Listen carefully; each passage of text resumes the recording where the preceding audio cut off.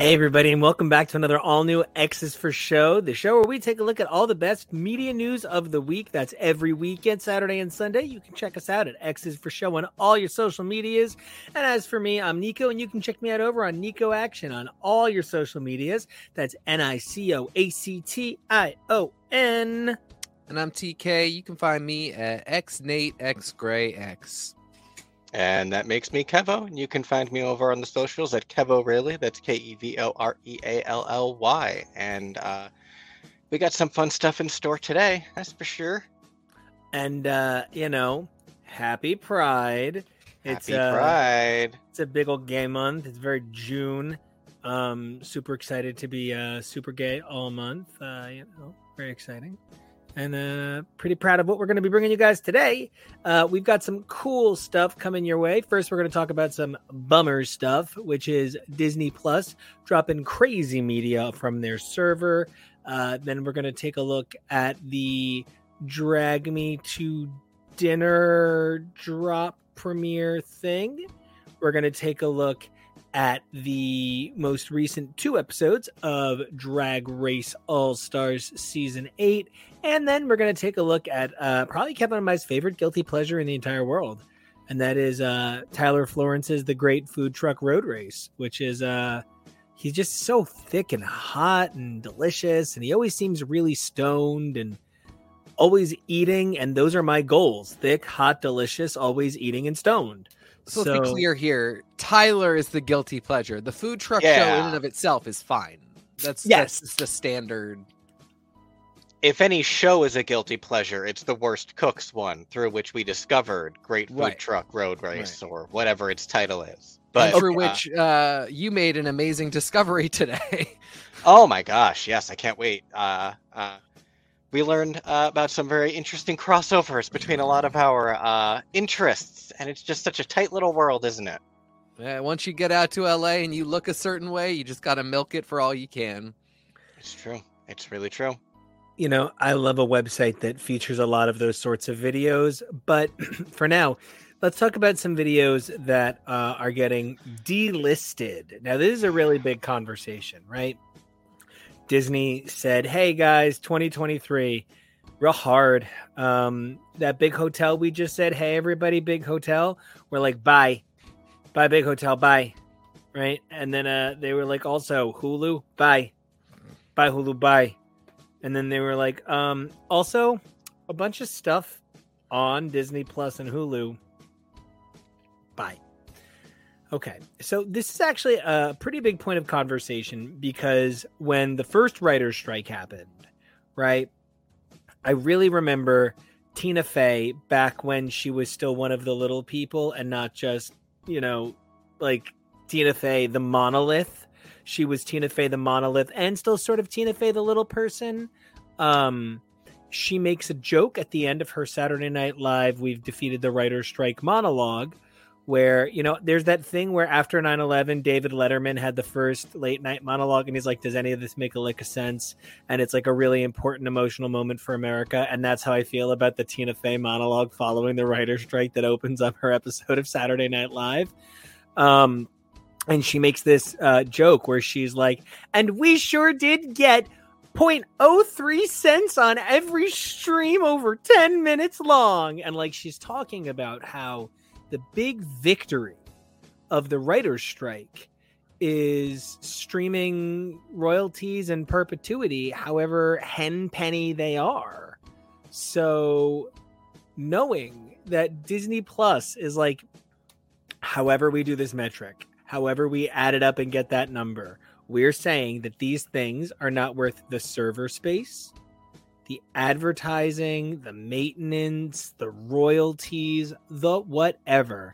And they said, Jeff Goldblum, Willow, Pentatonics, get the fuck off our network.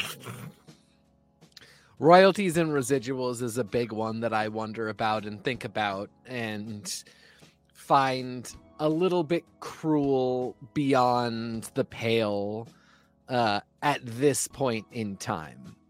At the end of the day, I don't super care that all this stuff is leaving because you do have to curate and make some decisions at some point. No, I'm so sorry. Pause. Kevo, Best in Dough is on this list. I don't think there's going to be a season 2. Best in Dough. It's the pizza show. It's Oh, Best in Dough. It's Sarah Hyland's Boy no. Toys pizza show. Like, if ever there's a guy that you look at and you're just like, Wells. eye candy. Wells. Oh, Adams. I was just going to look that show up. We were just talking about that. We were just comparing it to the drag show. Anyway. Best in Dough. So anyway,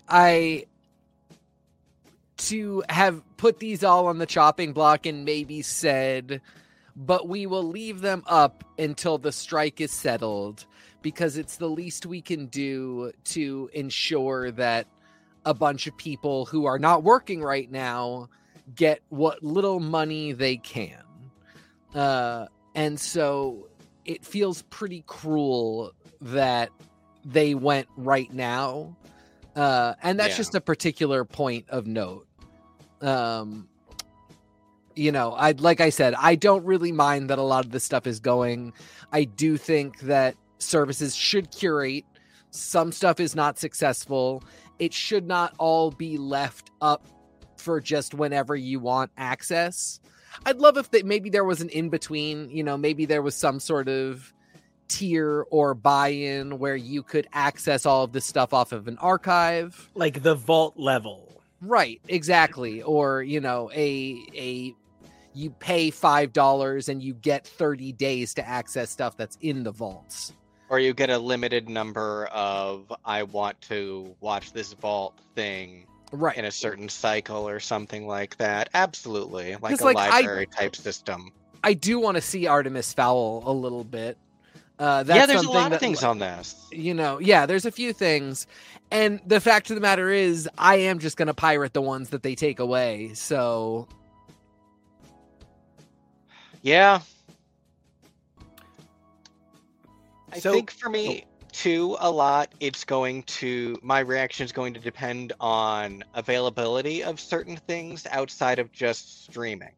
I know Runaways was removed, and part of why I didn't add it to this list, because this is from an article, I believe, in the first place, and I didn't add it to this later, in part because you can still buy that. You can still buy Runaways, and you can even buy it digitally. So that, to me, is very different from something that was only ever available on Disney Plus, perhaps, and is now completely going away, and there's no access to it. And I read a Variety article by one of the strikers talking about the situation with streaming and how that used to just be the understanding with a lot of projects, that they would just go away. Yeah. It's just we haven't really figured out how to navigate this evolution of we just always assumed we'd have access to certain things. And, it's kind of a de-evolution because we got to a place, we went from during the first writer strike, anything that streamed, I think we did kind of think, well, it won't be there forever. I have to watch it while it is still up. And then we got to a point where everybody, Netflix had this enormous catalog. Everybody else was putting up these enormous catalogs and everything they had was available. And now we're paring back down for not unreasonable reasons, but sort of without any sort of contingency plan. I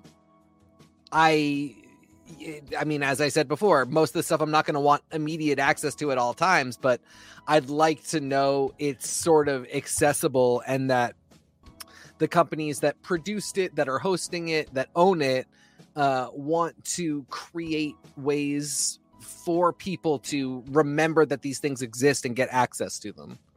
Yeah. Now I'm going to say something real contentious, right? Like 5 minutes ago, me and 5 minutes from now, me are throwing punches. But I think David Zaslav might have had one point ever. And it's one that I took a bunch of shots at last week. Mm-hmm. David Zaslav said that we got to start bundling our streaming. And I was like, that's the point of streaming packages. They're not being bundled. But think about like an Amazon Freebie. You get Freebie if you have Amazon Prime. Now you pay for Amazon Prime and you get freebie free. Sure. Right? So when Amazon says we don't want this stuff anymore, they just kind of sell it to their own network freebie. Hold on. Doesn't everybody have access to freebie? And the point is it's because it's ad supported. But like Amazon partially owns it. Right. But if you don't have a Prime account, you can still watch freebie stuff. Right. And so, but it like comes with your Amazon account, like automatically. Right. So you're just saying it's theirs, and other people Right. can still find it. It's just you're making Because the point you can't of buy it's what it. Amazon. Yeah. There's no Disney TV OS. There's no. Yeah. So like if you have Apple TV, you can get freebie as well, right? Whatever you have that you can install other apps, you get freebie. And freebie buys up things that other people have gotten rid of. So a number of these shows I could see going to a freebie or an IMDb TV. Yeah. I think freebie is genius because I think that telling people in the streaming era that you're just opting in for more ads is fine. Most of us who are not Gen Z or younger grew up with the understanding that ads were in some way part of the package.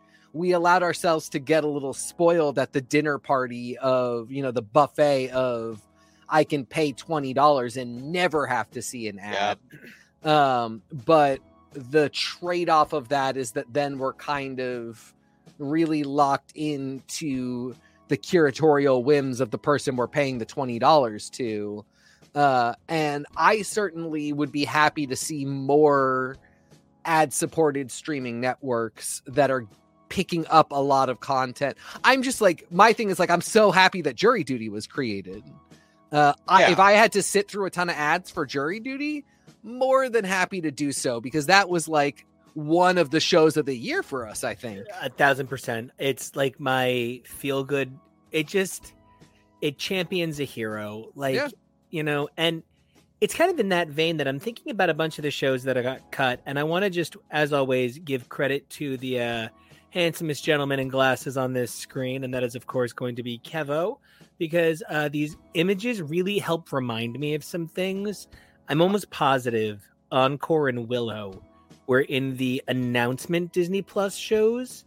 And the reason that's of note is I wonder if some of these shows were beholden to rights deals that others weren't, such that the inaugural shows will cost more forever due to their involvement in early promotion, whereas later shows, not Big Shots, not Mighty Ducks, two shows that turned out no online reaction except from Variety, and oh good, you're paying to have an article written, you've really done the thing.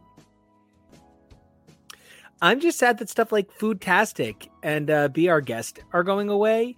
These were shows that I can't imagine on Freevee, because every third line is like, and isn't it great to be on Disney Plus? So the much Quest plus. Is very Disney. Yeah. But I mean, it surprises me that Iger isn't. I mean, this is probably in development and is getting tested, but like, call it Disney Go, and it is Disney Freevee. It's just ad supported, Disney free something. Yeah. I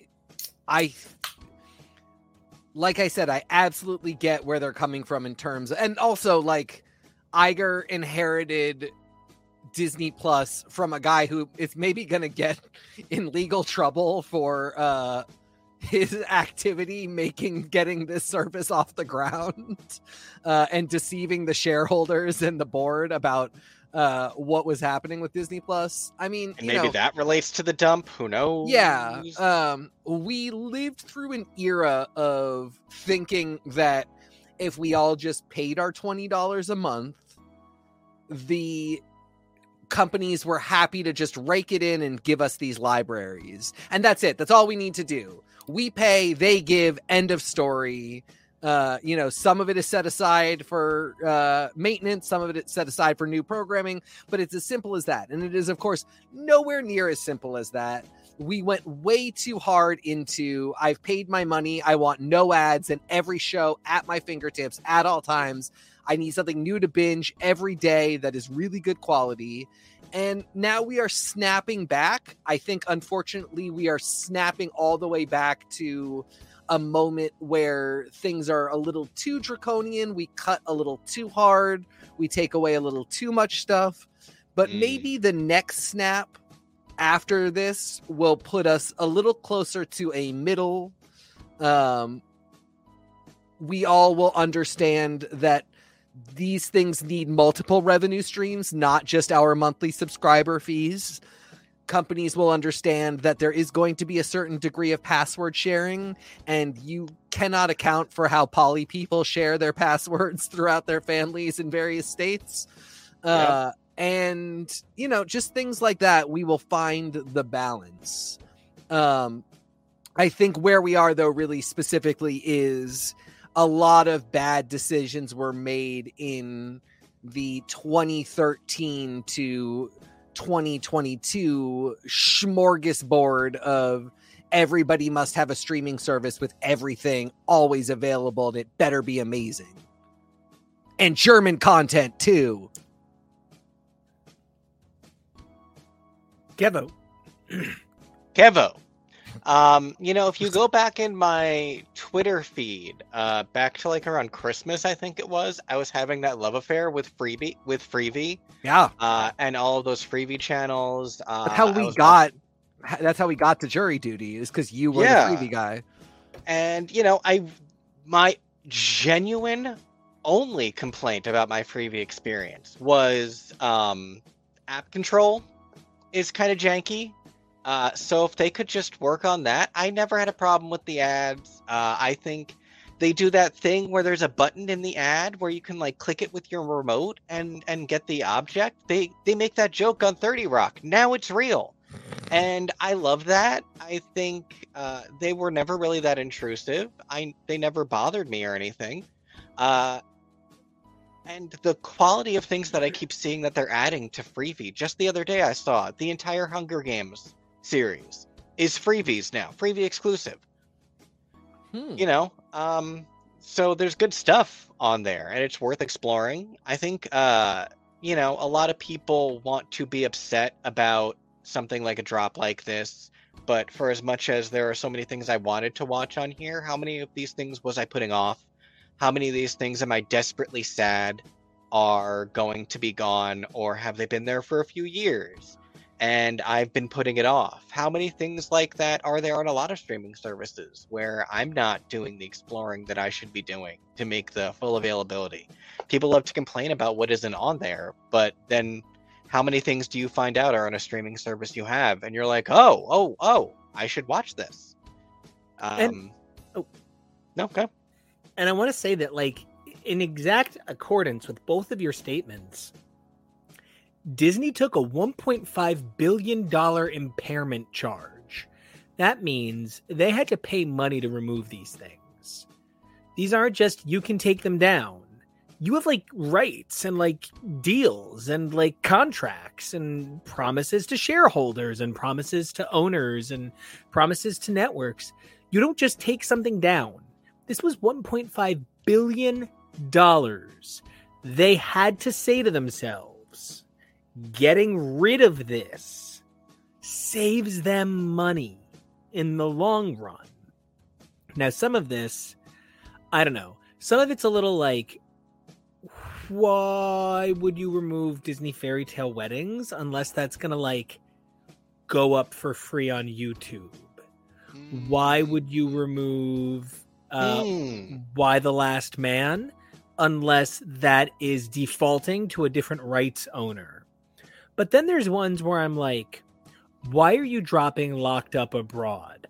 Listen, I'm not a Locked Up Abroad person, but my sister, Sainted She Be, is a big Hoarders, 90 Day Fiance, other shows I'm just not about kind of person. I have my own trash, and she's a Locked Up Abroad person, and so, like, that's something that would have kept my sister on this service. And so I do see that some of what's being cut is, like, you know, like I said, Disney Fairy Tale Weddings, Foodtastic. Oh, it's the guy who single-handedly launched the mustache back into the cultural vernacular. We have series contributor Arturo up in the house, and he just said, pour one out for Why the Last Man.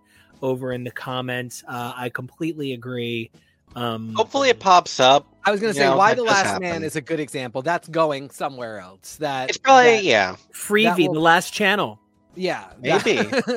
That will pop up on Freevee. You're absolutely right. I mean, the other ones that you're talking about, because it is expensive to serve them and it is not drawing enough subscribers, new subscribers, it's probably not drawing any.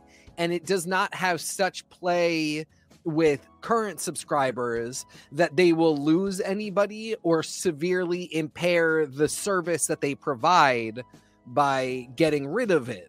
And that's what it comes down to. And, you know, at the end of the day, the same is true probably of Why the Last Man. That to me seems a little bit more like, you know, because of it as a cultural touchstone, because of its tied to comics, because of, you know, who was in it.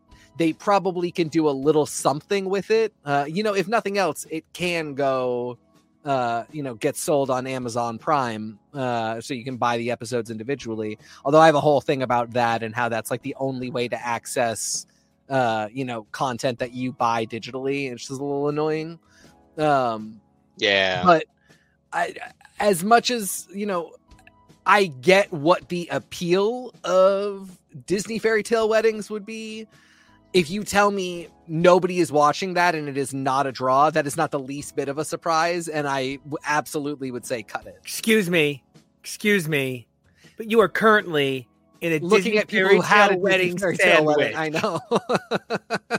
Well, and I think some of it is like what is that? One special or one season of 6 episodes? And like, I swear to God, it's got to be Stacy telling you the must-dos that you must do. Foodtastic seemed really cool. We didn't even finish it. It only got 1 season, and then it just sort of sits there, and how many times is anyone going to watch it? How many new people are going to discover it? You know, if anything, it just makes me sad that some of these didn't get like a second season or didn't get continued chances. Like, I feel bad for Mighty Ducks Game Changers because I know it's from the same guy who wrote the movies, and so like this was the person who made the Mighty Ducks making more Mighty Ducks. So like I feel bad for them, and you know, I wanted to watch The Quest. It looked cute, but again, I didn't. I wanted to watch Encore because I would endlessly treat Kristen Bell like a queen. But Dax and I would be awesome brother husbands. But I did once propose to her in person, and she was a really great sport about it. If she ever becomes a gay man, she's gonna marry you. Oh, jeez. So thank goodness for Kristen Bell being an incredible human being and so polite. But while we're at this, I'm going to be honest. Kevo kind of dragged me kicking and screaming to watch one broke girl's show about being a broke girl called Dollface. No. It's not that I didn't want to watch it, but like there was this moment where everybody looked around and said, "What would be successful? The white man think piece." And we got Louis and then 50 shows exactly like Louis, and then Louis burns in hell forever. And then we got a bunch of network executives saying, "What's missing? The Black or Latino version of this, but none of those Asian people. We don't want them. Nothing from outside of a recognizable culture. Certainly no women. Certainly." And then they said, "Okay, we've pushed that as far as it can go." Everybody else let them in. And I felt like from the outside, Dollface was just kind of like another Better Things kind of show. It was just like another, you're telling me that women can be cool like men. No, actually, women can't be cool like men because women are cooler than men. And you don't need to like sell it to me this way. But that was a case of where it was like the ad design was all wrong. I was going to say the problem with all of these things is the network exec of it all. Like Shrill with A.D. Bryan is another fantastic example. Shrill is an amazing show, but you can literally, they might as well just have an exec come on screen and go, "We gave a fat girl a show. Give me a prize." And yeah, it really was the same thing from Dollhouse. They're like, "She's a woman, but she has a show." And it just was, I was going to watch it anyway. I didn't need the weird advertisement that you were doing and the weird like back padding There was inevitably like 2 or 3 scenes in every show that were like, this was an exec note to write this, to like have this particular plot where John Cameron Mitchell gets taken to task for calling Aidy Bryant fat one too many times. And it was like that John Cameron Mitchell. Yeah. And he's good in it. I mean, everybody's good in it. There's just like a few moments that John Cameron Mitchell. He's never been bad. That's a stretch, but he's great in this. So yeah, I mean, I get what you're saying, and you know, I feel like the culmination of this is actually something that showed up and then immediately is getting taken away, which is Rosaline. Which is, you know, a comedy Shakespeare modernization shakeup thing that is, you know, I think it looked very funny. It was on that list of, like I said, I was going to watch it, but didn't. And I do just kind of wonder what's going to happen. I mean, what makes this weird as well is that on top of everything else, Hulu is dissolving before our very eyes into Disney Plus. Right. In this way that nothing else really has, because Hulu was sort of like the demilitarized zone of all of the networks getting in on the streaming game. And then one by one, they all backed away until it was Disney with the majority share. And, you know, a lot of hands on stuff that was Fox stuff and was FX stuff. And I mean, like, Why the Last Man is not Disney content. It is not Disney branded content. Little Demon sure as hell isn't. They would not have made this on their own time. They inherited something that was Fox brand content, which makes a lot of sense. But what happens to it now is unique. I don't want to say it's unique, but it's different than like what's going to happen with Willow. Willow is pretty obvious Disney Plus content. Whatever is happening with Willow has to do with, you know, a bet that they no longer want to place on a property that is appropriate for them. They didn't want to place any bet on Why the Last Man. So those two things are going to go in very different directions from here on out. And, you know, to go even wider with it, this is to kind of speaks to the problem of like there being too few corporations out there, that Disney owns all of this stuff, yet is such a tight brand. Is, you know, I mean, it's fantastic that Fox got them the X-Men back, as I always talk about, but unfortunate that now it means that they have to own Why the Last Man, a property that isn't them. And just to kind of build on that, I think one of the best examples of something where I sit here kind of, Hulu is Josh Peck. Okay?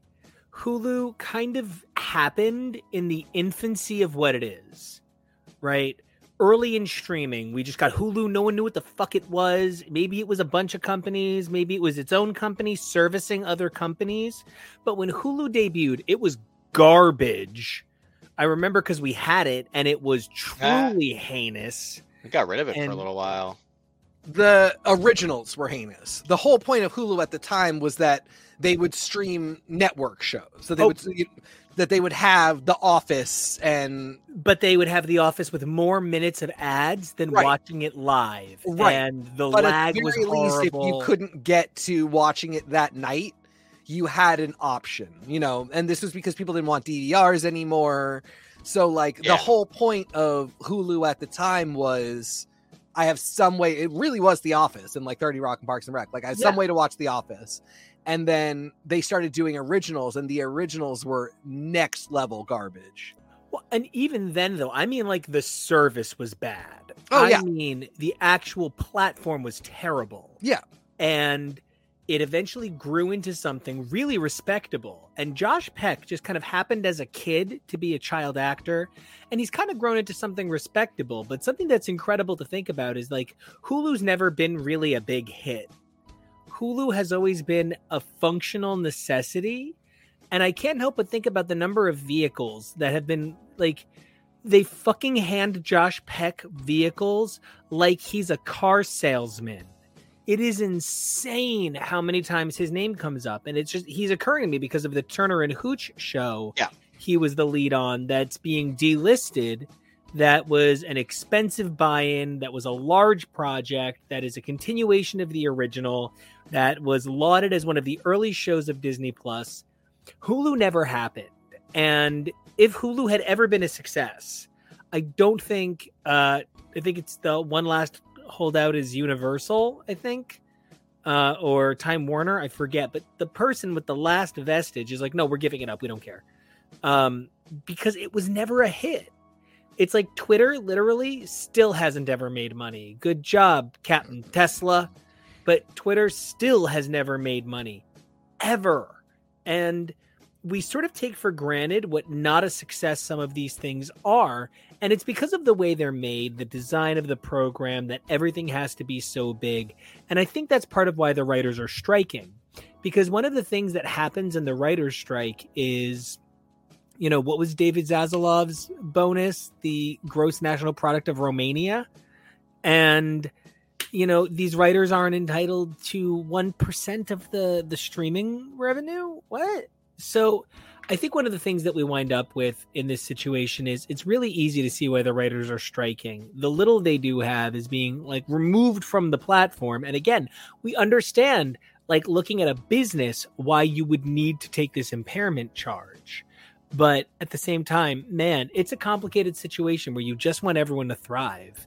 Well, and no writer is like fighting to keep every show on streaming. Truly. They're fighting for their pay for the shows to get created, and when they are successful, to continue streaming. We all, I mean, you know, it's such a, we can't have common sense conversations in America. Everybody is like, if it's garbage, throw it out. Like, that's fine. None of us are demanding that these things stay, but we are saying when you make a hit, pay everybody who made the hit. Don't you dare pocket all of the money. So, you know, one of the other things that occurs to me in this conversation that I feel like we're maybe skirting around, but we're not really touching on, is the nature of the danger of jury duty. So jury duty is being submitted as a scripted show, which I kind of have a huge problem with, because it does lead to the complication of, if we start saying, well, writers are optional, we just need story developers, suddenly the actors are writing their own lines and their own scenes, which can be really funny when it's that one line that we all talk about. You know, like, it's always so funny to me that people are like, oh yeah, you know, a great example of why we should let actors ad-lib is Ryan Reynolds in Deadpool. Great. Name one other example of where everybody is so eager to give an actor credit. I'll wait. Everybody gives Chris Pratt that credit for that one joke, the network connectivity problems, which is a great joke, and he deserves credit for it. Or Alan Tudyk wrote the "Why the Face" joke in Modern Family when he was originally going to be Phil. Like, that's great, but so few actors are on the spot permanently brilliant like that. It's why there's only 1 or 2 improv shows on TV, despite there being 17 million improv troops around the country. So, and you just named 3 moments, and like, you know, you named one moment in Parks and in Modern Family, which is a show that had 11 seasons. Like, yeah. And in 11 seasons, there's probably 25 of those that are truly any good, like memorable in any way. You don't improv in something that you have to record in any kind of single family. You really don't improv as much as you think. And I love Ryan Reynolds so much. He's a genius at Deadpool.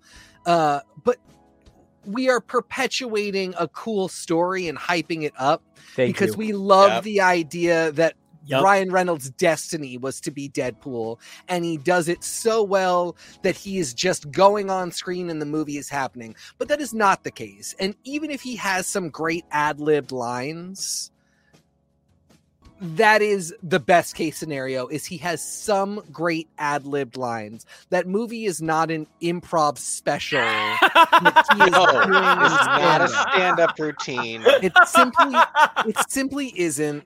I know that's really cool to believe. And that's the thing, because when you said that movie, I was like, and that's the thing too. It's a movie. It is one movie, and I think of Arrested Development, where they talked about how tightly every episode was scripted. Yes, that was not an improv show. No, and everybody talks about it like it is because they're great actors and the writing was really good. And when those things come together, moments feel natural. I'll tell you what. When improv humor comes together, it does not feel natural. It just feels funny, but it looks contrived and weird and stupid and insane because it's people taking each other to insanity in comedy. It's not people coming together to create the most realistic moment. The most realistic moment comes from a back and forth of testing and writing things and getting editorial involved, and then you tweak it until you create something that looks really natural because you had the time to get there.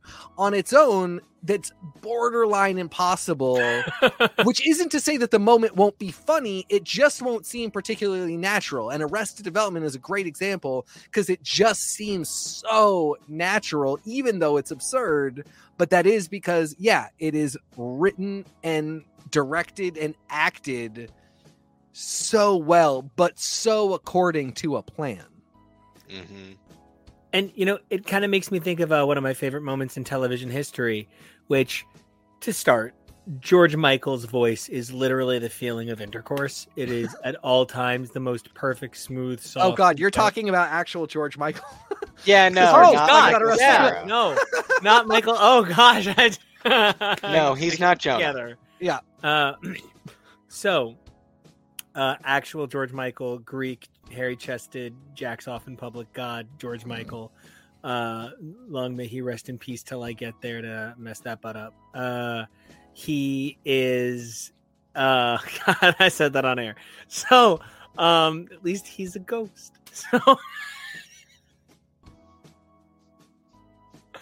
Okay. Like and subscribe. Like and subscribe. I bring all of this up because the best use of freedom, a Freedom 90 that I can think of is It's Always Sunny in Philadelphia. Oh, yeah. Just want to be really clear. If you think that a movie scene can come together when a bunch of actors ad-lib it perfectly with absolutely no notes, and the lighting is perfect, and the sound design is perfect, and the camera placement is perfect, and the staging is perfect, and the props are exactly where they need to be, every time you truly believe that a group of people that have never rehearsed a musical number before can suddenly group spontaneously choreograph a number to George Michael's Freedom 90 and it not just end with Mac going, ah, right? You've literally missed the point. When people are like, wow, I bet like that super cool moment where everybody's harmonized together is like, I wrote an arrangement today where I came up with an outro that was so perfect. I was like, oh, that's great. And I realized I could layer it throughout the song. So I just layered it throughout the song. And I was like, wow, what a great moment. There's still a couple of off notes in there. There's still a couple of moments where like, I got to go back and do it right. It's a perfect piece of magical music symmetry, but no 5 people can improv Rent. And like, I do think that there is this weird belief that because we've all played red light, green light, 1, 2, 3 and had a really good time, that there is an ability to improv anything and have a really good time. There isn't. And this whole like 20-minute lecture has been because writers matter and writing matters. It's an art. And scripting and directing and planning and actually working to make art, not just hoping it comes out in the spirit of the dance. And the people who do that deserve money as long as the thing is making money. They don't deserve a one-time shitty in the first place paycheck and then they're done. Because the company certainly will be making money as long as the thing is making money.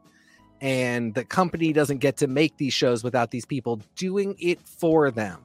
So it is a partnership in which everybody should benefit continually.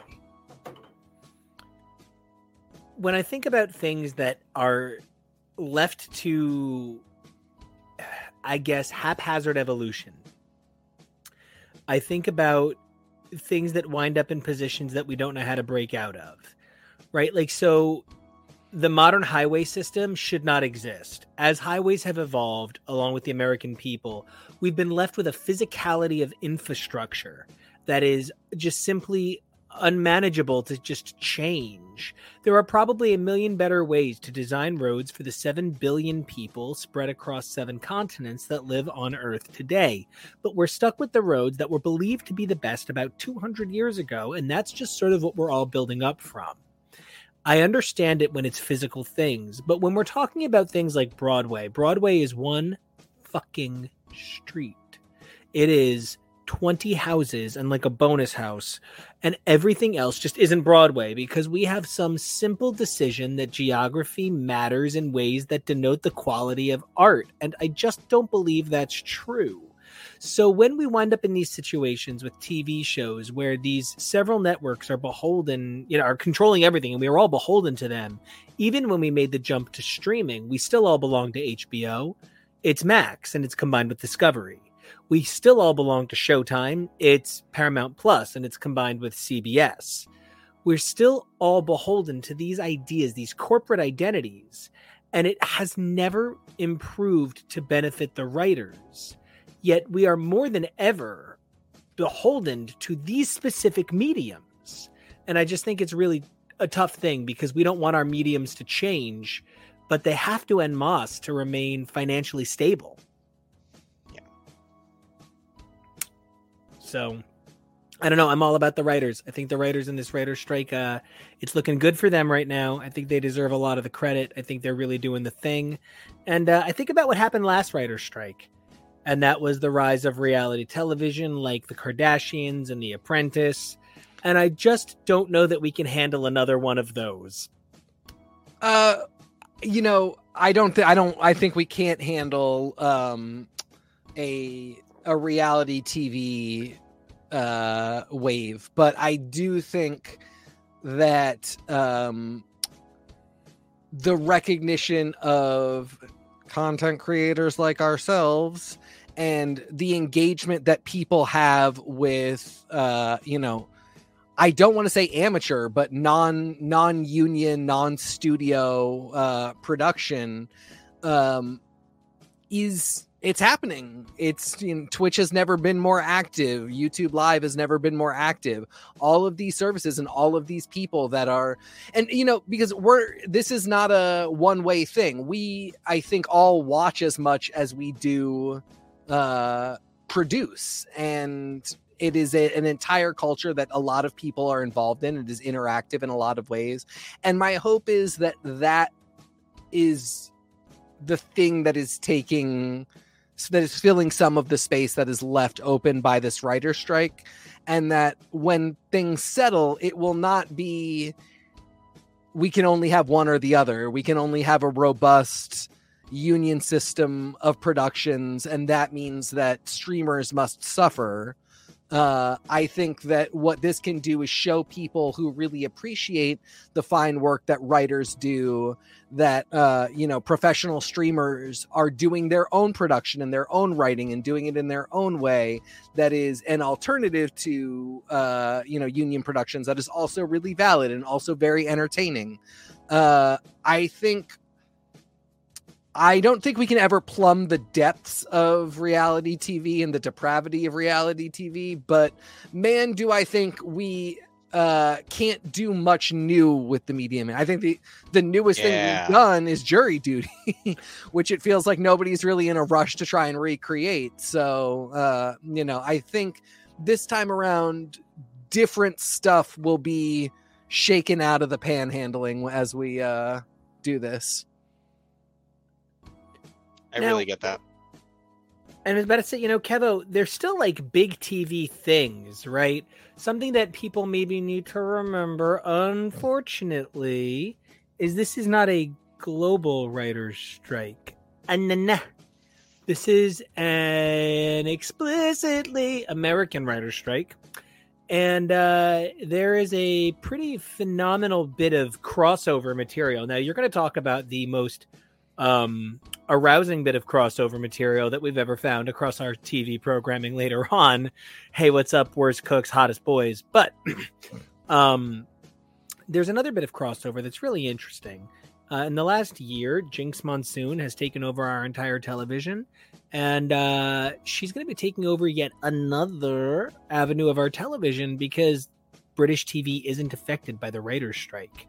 And even though Disney Plus is co-producing Doctor Who, it's technically the British program. So, like, their season's going on, no problem. Exactly. This is the greatest moment in Doctor Who history because everything's getting out of its way, and it's taking a year off.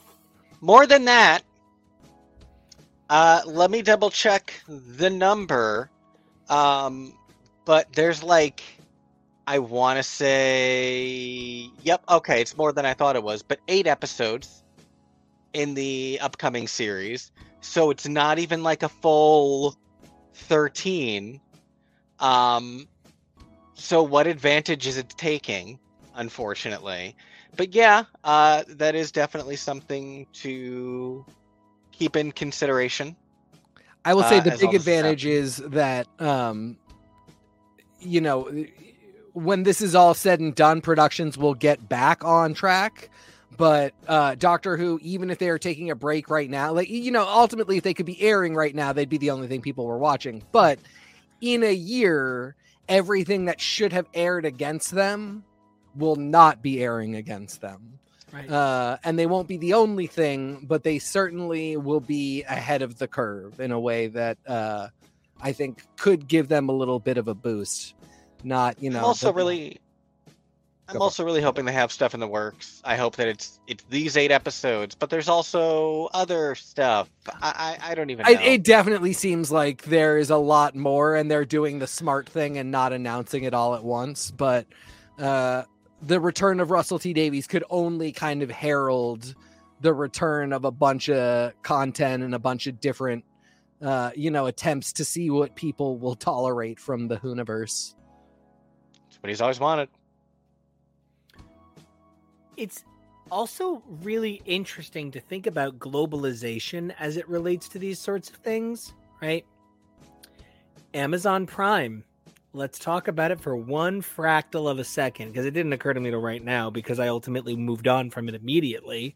But Citadel, starring 2 of the finest human beings to ever walk the planet, which clunked pretty much immediately.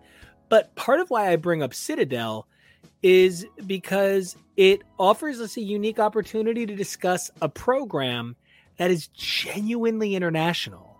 While Citadel is produced by Amazon US, all of the spin-off programs that are going to be unique to each country are produced by each nation. So even if Citadel never comes back with another season, 100 spin-offs could.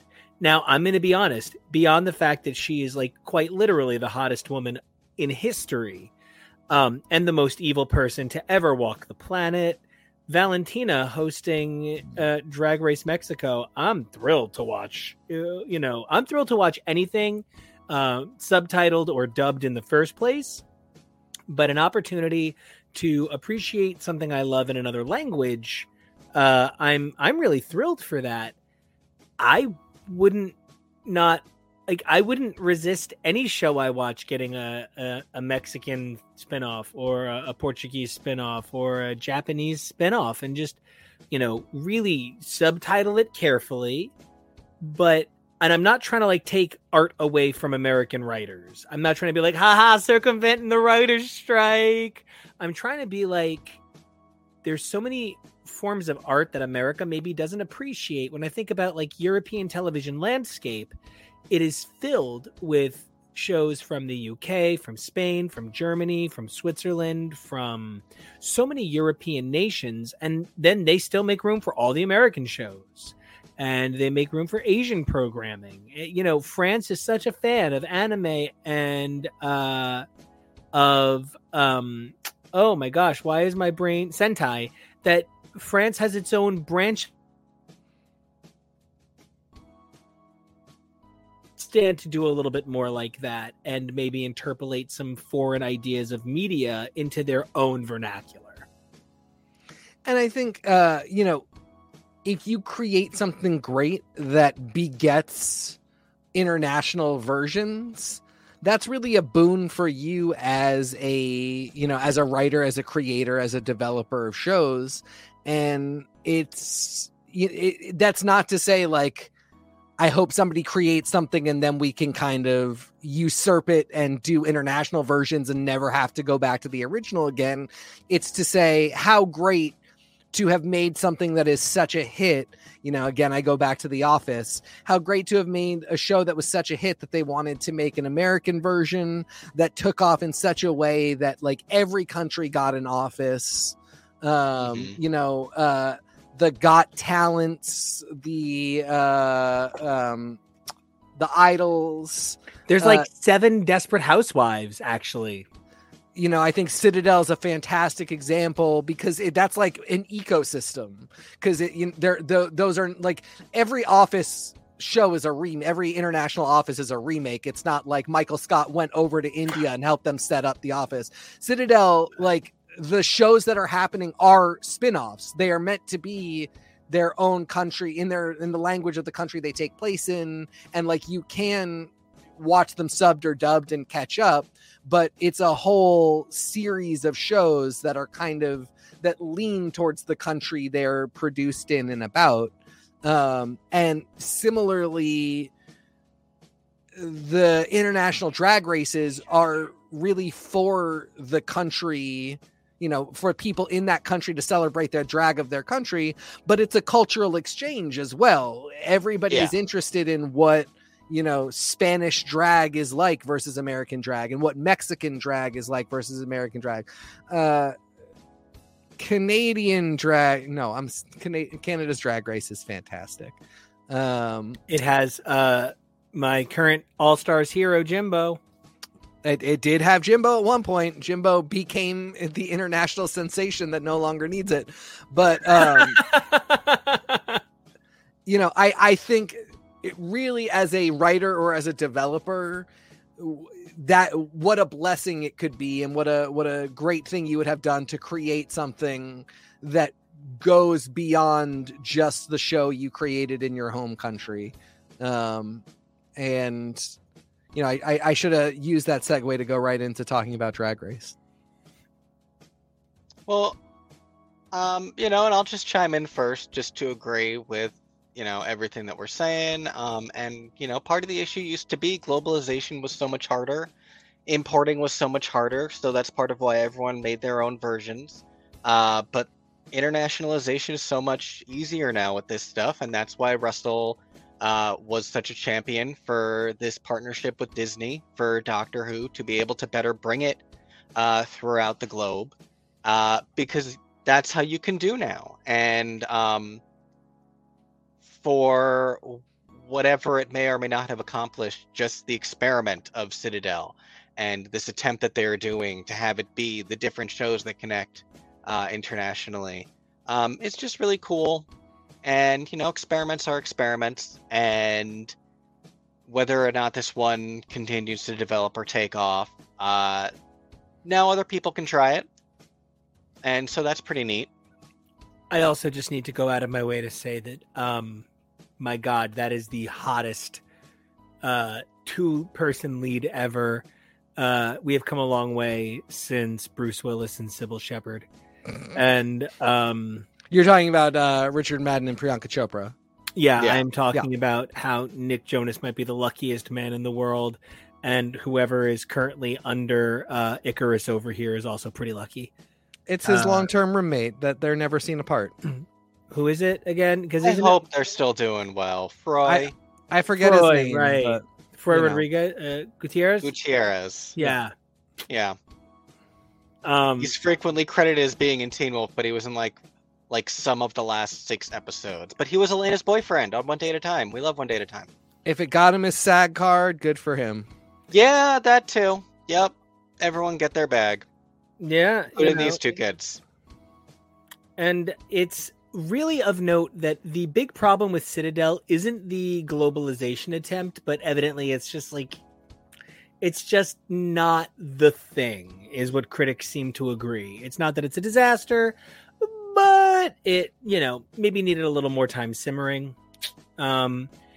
But all said and done, I think the big thing we need to keep in mind with a lot of this programming and a lot of this TV discussion is that we're standing on a precipice of technological advancement in so many ways. I think about the fact that the worst cell phone on the market is better than the best laptop from 15 years ago. And how that reality is really important to consider with your media. There's a lot less lascivious jokes about it, but we've seen John Ritter's testicle because TVs didn't used to be HD enough that kind of thing would be visible. But when they cleaned up Three's Company, there sure as shit is a scene where John Ritter's balls are hanging out of one of his shorts legs, and you just never could have seen it till HD conversion. So we're literally looking at a period of time where I make jokes all the time that the 2 gorgeous male models on The Price is Right need looser pants, because I am very aware which way Jimmy and Devin dress. The reason I bring this up is because that's just a funny example of some things that are very real. We're at a point where now we can watch a TV show on our phone and click a link and get more content. But what about when you watch it on your TV? How does that affect the experience? Does the material need to be self-sufficient, and does the link need to be more? Or can we make material that is designed to be watched on your phone? And what does that mean to a program like Disney Plus, who was designed with the mobile age in mind? Is that why we're seeing them clear out a lot of programming? Because they're thinking next generation programming and having 200 titles that remind us that very recently, Disney was not in the habit of creating progressive programming, but rather remining the well of remakes and revivals.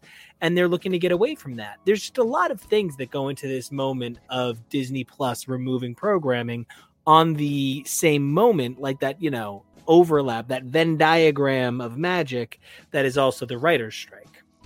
And, just to throw another factor in the mix, the only really attempt that we've seen at mobile content or anything like mobile content that everybody thinks about is Quibi, the unmitigated disaster that I think had Quibi not happened, we might be looking at a really different moment right now in terms of making short form content for mobile, making content that, specifically is filmed with a smaller screen in mind, an HD screen, sure, but a smaller one. But the absolute kryptonite curse misery that was Quibi is such that now if anybody says, and I want to produce content that I think people will consume on their phones because I know people are on their phones a lot. Somebody else goes, well, remember Quibi? And then the deal is off before it even began. So, it's fascinating. We live in these moments that are made up of all these other moments that we're all kind of experiencing and just trying to roll with, sometimes passively as consumers, sometimes actively as creatives ourselves. And you just kind of got to do the best with what you got and root for your heroes and the people that deserve to be treated the way you would want to be treated if you were in their shoes. I got a closet full of Stephen Barrys for you. Yes, I'm very closeted. I can tell that about you. So, Kevo, how you feeling? You are the Disney guy. For those of who don't know, Kevo was always Disney adjacent, but my family was from age 6 to age 18, I was over entitled and privileged enough to have a Disney annual at all times. And so I grew up being a fucking Disney Parks kid. I grew up going to the Halloween party when there was 2 a year. I went to the Christmas party when there was 3 a year. Like this was something that was always a part of my holiday understanding. And like, so getting to share the Disney parks with Kevo when he became my boyfriend and then my husband, it was always a really exciting thing. And we worked for the Disney company. It's an enculturation. And, just italicized the word cult in there. It's very She Sells Sanctuary. How do you feel, Kevo, about the general state of the Disney enterprise with things like Galactic Finance Killer closing and the Hulu impairment? Yeah. That one is so hard. We're gonna have to do a whole other thing talking about that because I don't even know what to make of it. It's so sad, and clearly the answer is not just lower the price. So I don't even know what they're gonna do with it. This, like I said, just makes me sad because there's a few cute titles on this one that I'm disappointed to see ultimately didn't work out for them. But for every Turner and Hooch, for every Mighty Ducks, there's the new Doogie Howser, which I think is going into its 3rd or 4th season. Oh, that's a great catch, Kevo. Yeah, and that's really cute, and it's really great Hawaiian representation. It's got Cameron Manheim's son in it, which we love. I see something like The One and Only Ivan is by the woman who wrote Animorphs. She wrote the book that's based on. Better Nate Than Ever is by the guy who created High School Musical, the series, and so it's really cute queer content. On the subject of The One and Only Ivan, I just want to say film star, eternally hot daddy Bryan Cranston said that he's pretty devastated that of all of the works he's ever done, this is the one that makes him feel like he can show it to members of his family the most readily. And so he is pretty sad that this is gone and hopes that Disney finds it in their heart to bring it back at some point, which I just think is like, from a guy that looks so good in briefs, really important to mention.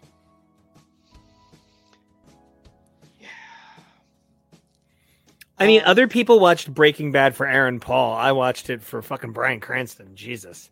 Love Aaron Paul. Always loved Aaron Paul. Bryan Cranston. I think the thing that I most think of as well, though, when it comes to this is I remember the Disney Vault. Which is coming back. Back in the day. It is coming back. A bunch of things are going to get delisted from Disney Plus for months at a time and be relisted and advertised. Now back on Disney Plus, Snow White for a limited time. Now back on Disney Plus, Beauty and the Beast for a limited time. Iger made that. And things come back. So, I just hope none of it's lost to time. Thankfully, none of it is. None of it's in a warehouse that's burning down. Exactly. Not the hats for Main Street Electrical Parade in 2010. Yeah, don't let him tell you this story, people. If he starts telling the story, run. But no, I mean, what's next is the question. And thankfully, the one thing that we know is that none of this stuff is like physically deleted. So yeah, we play the waiting game. And, I think the thing that has me the most excited is that we are in a position where they're actually kind of listening to us. I think about, a hot older boyfriend was asking me about It's Always Sunny, and he keeps being like, is the gay one still gay? And I was like, yeah, Mac's still gay. Mac's like actually gay now. And he's like, why though? Like, I'm thrilled, but like, how did that happen? And I'm like, Rob McElhenney really like, Nico, yeah, that was me. No, it was both of you, but it was him on the way home in the car every other hour being like, for real? Because we had this exact conversation like 2 weeks ago. But you had far less incredulity about it. You were like, okay. Yeah, Rich has a harder time accepting things. So I had to be like, no, Rob McElhenney's lesbian moms and like fan backlash. And like, there was a push and we got it. We're in an era where I don't like this term, but you can sort of, let's go with group mob mentality a network into giving you something in some way. So I'm just really excited that this stuff, if there's enough outcry, we're going to get Runaways back. Which I can't believe that the one that we would fucking talk about, we've like talked about for 2 seconds and moved on. Did we watch season 3? Any good? Because it's not good, and it's also not in continuity. And I'm hoping if we all forget about it, they'll redo it.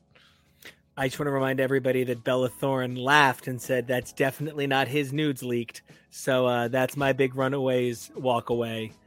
So whatever his name is, hot chase boy. Greg Sulkin. Greg Sulkin, yeah. All right. So we're going to take a quick commercial break, and then we're going to come back, and we're going to talk all things drag. Drag dinner, drag all-stars, drag me to hell, which... Not... Yeah. So, okay. Like, save that for Halloween. Y'all. Definitely come back to hear me be a little bit tough on Doogie Howser OG. So funny. Like, subscribe, commercials. I'll keep flexing periodically if you stick around. Maybe these guys will. Who knows? It'll get real sexy. But it is Pride. It is Pride Month, right? So it's Pride Month all month long. And I just want to remind you, if you're any kind of queer, any kind, doesn't matter. Even a little bit queer. You belong. You're here. We love you. Like, subscribe, commercial. So welcome back. This is X's for Show, your weekly media response program. We love to do multiple shows a week, usually talking about some big media thing, and then our weekly TV roundup. This is our weekly TV roundup, hitting hard on a Saturday. I am so excited because one of the things that has been so incredible in this last year has been how much we've really given ourselves over to maybe the queer side of our reality TV love, not just starting things like jumping into Drag Race, both balls in, but also really reliving and reloving Project Runway in its many splendored forms. We've had a really interesting TV, like, reality journey. We got into one of our favorite shows, Food Truck Road Race, because of a hot gay boy on Worst Cooks. So, like, there's a lot of layers to the way these shows are all connected. So before we can talk anything else drag or anything else reality competition, I want to start with Jonah, beautiful boy, helped create this show, our incredible partner. We love him so much. Jojo said you guys should watch Worst Cooks in America. That's something you guys might enjoy.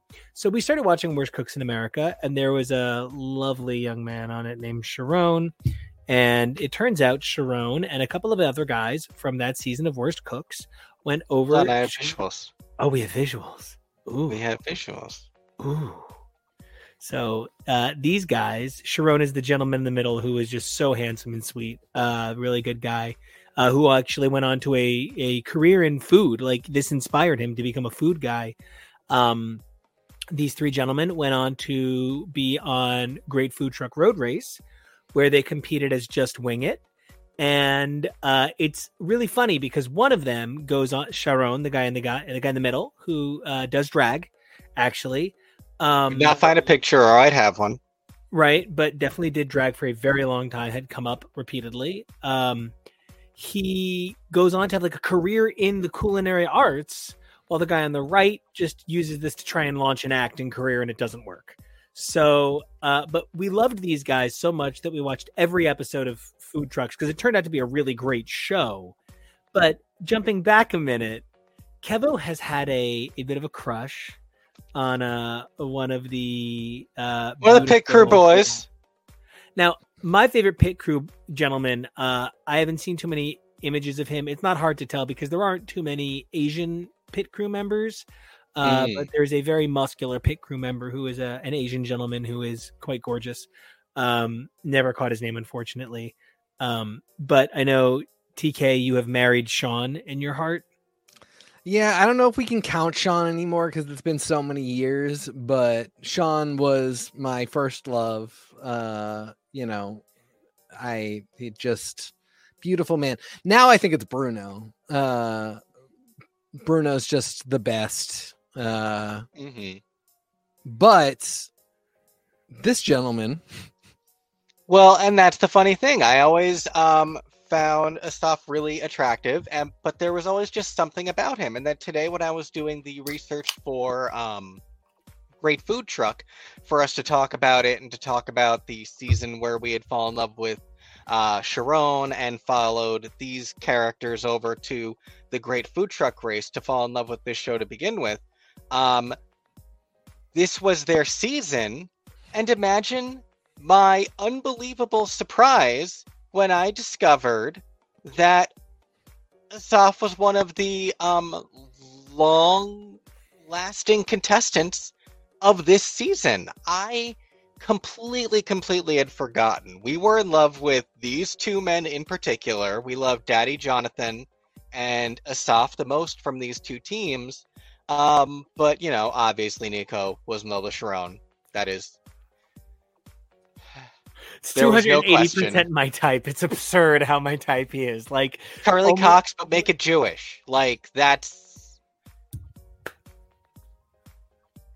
me, right? Charlie Cox, but keeps it kosher. That's the dream. So the fact that Sharon did drag, the fact that Asaf was then over on Drag Race, like that, all of these things are so connected and so queer, and I love it, and I'm in. Although, amusingly, he is a straight man with a wife and kids. And yeah, he talked about when he was on this show that he wanted to learn how to cook because it was the only thing that he didn't have to draw on a wife. Yeah. Well, he figured it out because he got one. He also was on one season of The Challenge. Really? Which... The Drag Race crossover there is that Cameron Michaels quit drag and now does the Challenge workout series. And a lot of steroids. So just a PSA, you can't look like that just from doing the Challenge workouts. So no, and you can ask Sherry Pie all about it. Getting huge. What is it like? What would you feel about the sound of you getting bigger? Unhinged, man. I love it. We've all dived into the nifty archive, but Jesus, happy Pride Month. That was an amazing find, Kevo, and also just really goes to show how small these circles are, and these are people that also do not work if writers are not properly paid. So think about that. Frankie Grande doesn't want anyone to know who his famous sister is on Big Brother, but wants everyone to know on Drag Race. I think he just expects that they do know.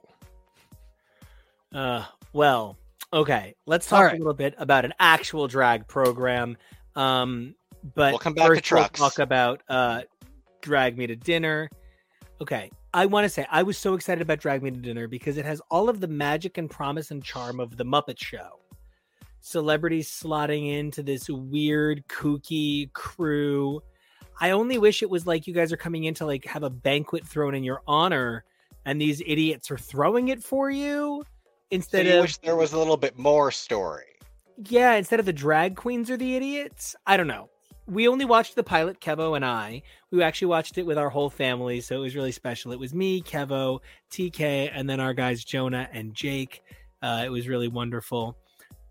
I'm in for Neil. I'm in for David. I mean, I think there's some things to be said about the, queer white representation of, but whatever.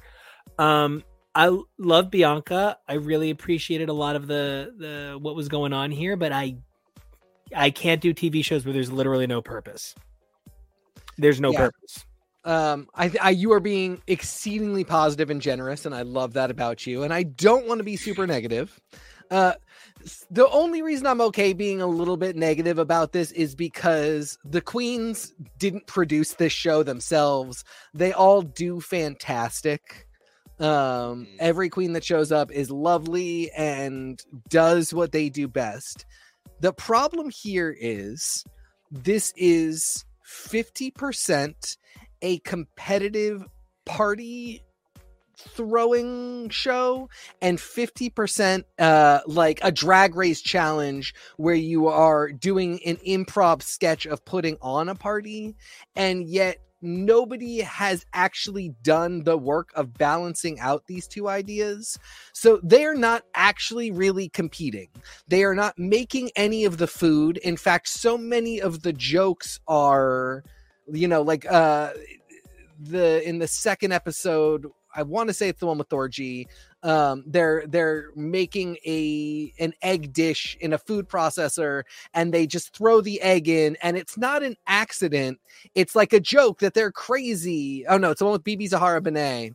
And she throws the egg in, and it's not a joke. It's not a mistake in like the actual attempt to cook the food. She's like, it adds flavor. But of course they're not going to serve this dish with an eggshell food processed into it. Like, that's not the recipe. It's just this weird, even if they pretend that's what they eat, they're not actually going to serve this to Neil Patrick Harris and David Burtka and any of these hosts. So when the dinner party takes place, clearly the interns and the PAs have come in with actually prepared food, or at least styled food with like one piece that is edible, or at least not poison. And then they do this improv challenge of having the party that is fine and funny. And, you know, they're all good, at least. Some of them are better than others. None of them are bad. Like, none of them are unwatchably terrible.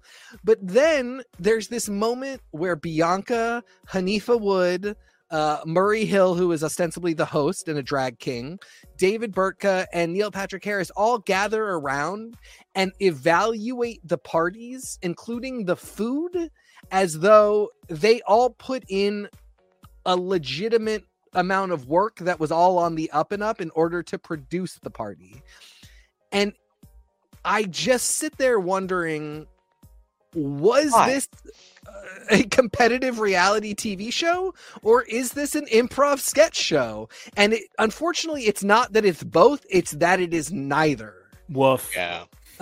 In a way that just doesn't do anybody any favors. And I think what really annoys me is the people that come off least scathed at first glance are Neil Patrick Harris and David Burtka, and I don't like that. I would like for them to be taking all the heat.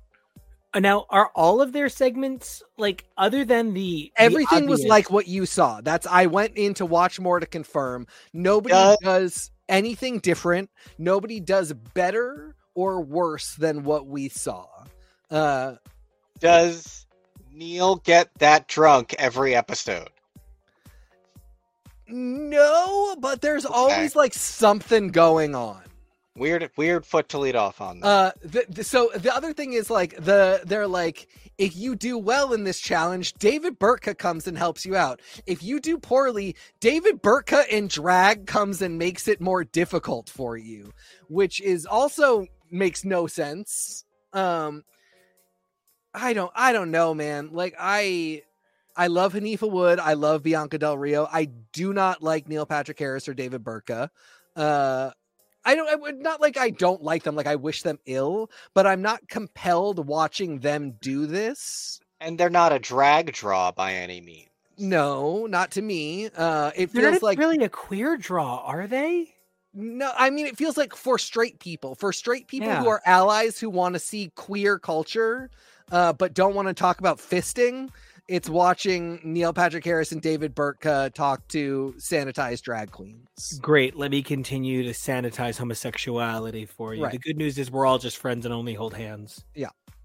So, you know, I mean, the queens are all great and their comedy is good. Their looks are good, but they are not given parameters to succeed. They make the best of what they are given, but they are basically doing their best to be doing the comedy and the improv, but it doesn't really help when production is saying, like, give us some competitive reality TV show beats, but then we know they are not actually attempting to do anything that you could reasonably be evaluated on. And like, do we think they came up with the concepts for the parties at least? Is that maybe like, did you say we want it to be this tropical theme and we want this to be the menu? Or does it seem like this is even just David doing all of it?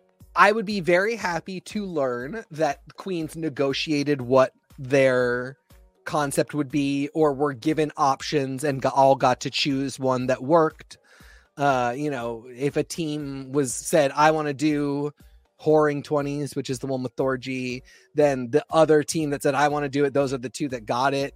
But at no point is there any indication that Queens came up with their themes or picked them. In every case, they are delivered unto them. That said, it does kind of seem like you would go in having some of these ideas, coming up with them on the fly. I don't feel like is very likely. So, I imagine they knew ahead of time what their theme would be. They knew, they either planned themselves or production gave them ideas for what they would serve. And then from there, they're just kind of coming up with jokes based on the theme and jokes based on what they are serving and doing for the decor in the party. Without being negative or mean-spirited, many incredibly talented performers, once again, let's talk about writers, need to buy jokes, right? And I would be hard-pressed to believe that they didn't have their song done well before they got there, with room to change lines here and there to what happened live.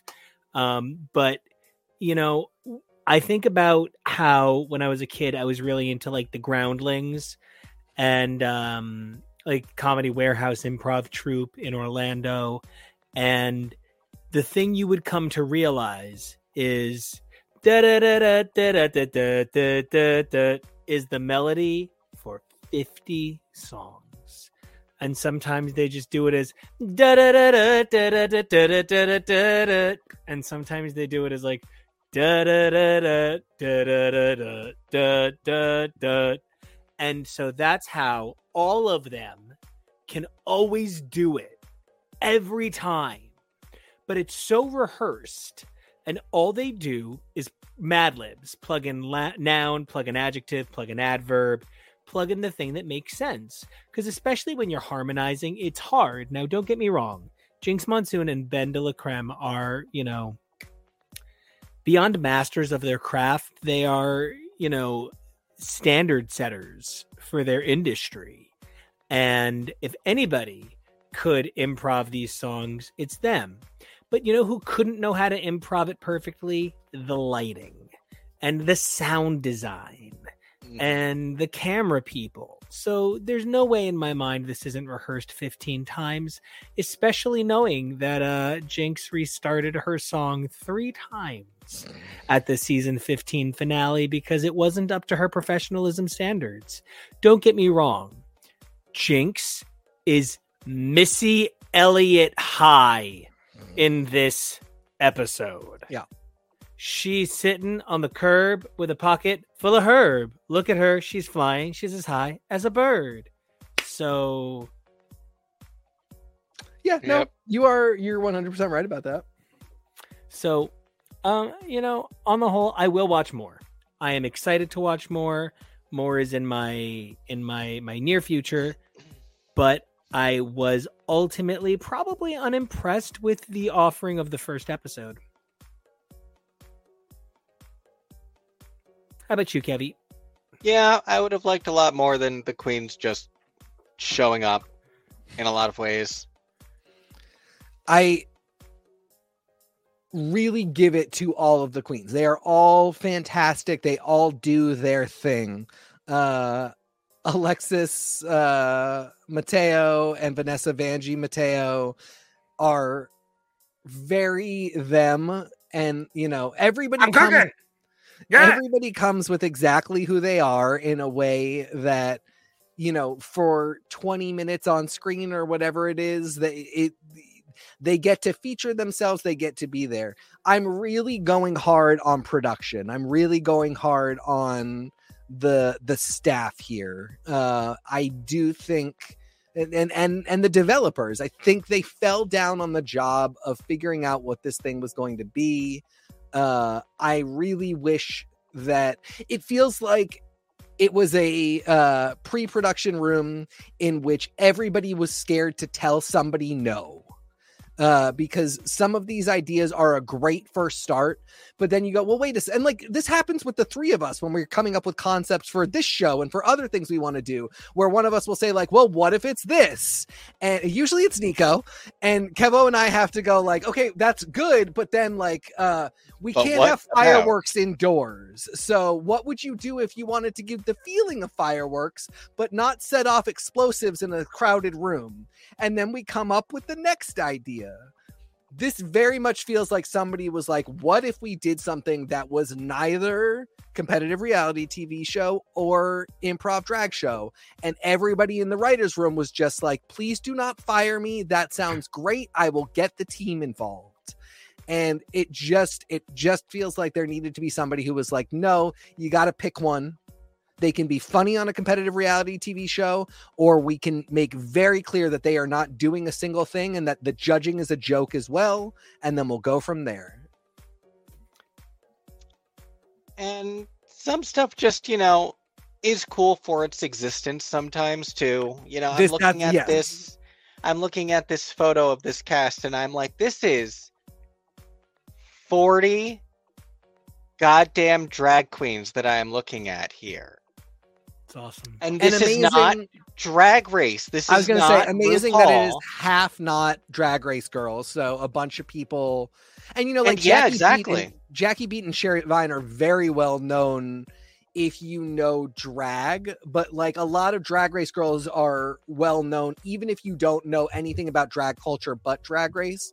And so even those two who book tours and make money and do fine, it's great that now they're getting a little bit of mainstream focus.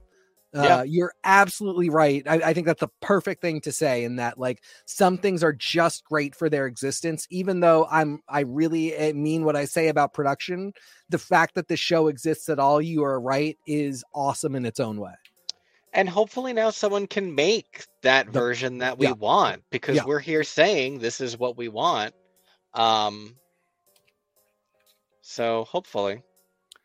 And from How I Met Your Drag Mother to Mother Drag, the thing about RuPaul's All Stars that is hard for me not to miss, that is exactly the thing about this show. I don't know that I care about the faux celebrity that I help create with these queens. I talk more about Lux and Mistress and Lucy. Lucy's so fucking hot. This Pride, please hit me up. Let's have a good time. You're beautiful. That's what Lewis. God, so hot. And I really think that the sort of celebrity culture we create around these queens gives birth to All Stars. But you know what? I'm thinking about it, and I don't think I'd watch Darian Lake play Risk. And I'm thinking about it, and no, you know what? I don't think I am here to watch Alexis Michelle play Sorry. Maybe Twister, but not Sorry. And my whole point there being like, All Stars exhausts me because I'm not here to watch these people play a game. I'm here to watch these people win a game. Like, and so that they're like, I'm going to vote for this person. I'm like, shut up. I don't care. And then they're always like, you voted for me, so I'm going to vote for you. And I'm like, oh God, you're all behaving like babies, like big babies. Like, it's weird because in some ways you graduate from RuPaul's Drag Race and you go on to All Stars. And in some ways it's like graduating from the Muppet Show to Muppet Babies, because it becomes so much more personal and it's so frustrating. Maybe it's just because we are in the process of catching up on everything, and especially All Stars, as quickly as we are. But where we are in our current cycle and seeing where All Stars is now, it feels sometimes like these people have never watched their own shows before, and it feels like every single season we are seeing a new batch of all-stars learn the same lessons that have been learned every single season. And you really, So, maybe, it's all reality television though. So Right. I to be fair, I'm glad you ended on that note, because yes, it is all reality television, and that is a big part of the point. And the fact is, people aren't going to buy it if you don't convince them that you are being that stupid. And if they don't buy it, what's the point? And I think especially on Drag Race, people want you to give them stupid, silly TV moments. And I think the moment that I realized that this was the case was with Gia Gunn and Pheromone in All Stars, where and I've listened to Gia talk about this outside after leaving, and essentially being like, I was just trying to get Farrah to show up with me and do a moment. I don't really give a shit about her. And like, it's just kind of cruel. Like, she's like, I wasn't actually like upset with her, but I also don't care about her. Like, I wasn't trying to do anything but like give us both a moment to fight publicly on television that would make for good reality TV. And poor Farrah thought we were actually having a disagreement and that she was kind of fighting back against me. And like, those are two modes of person, because that ended up being a very good TV moment in that episode of All Stars. But poor Pheromone is actually sincerely trying to combat a bully. And Gia, meanwhile, is like, no, like if we both just are cunty to each other, it'll make for good reality TV. Now, by 8, most of these girls, for the most part, I think do know this and are operating around this level.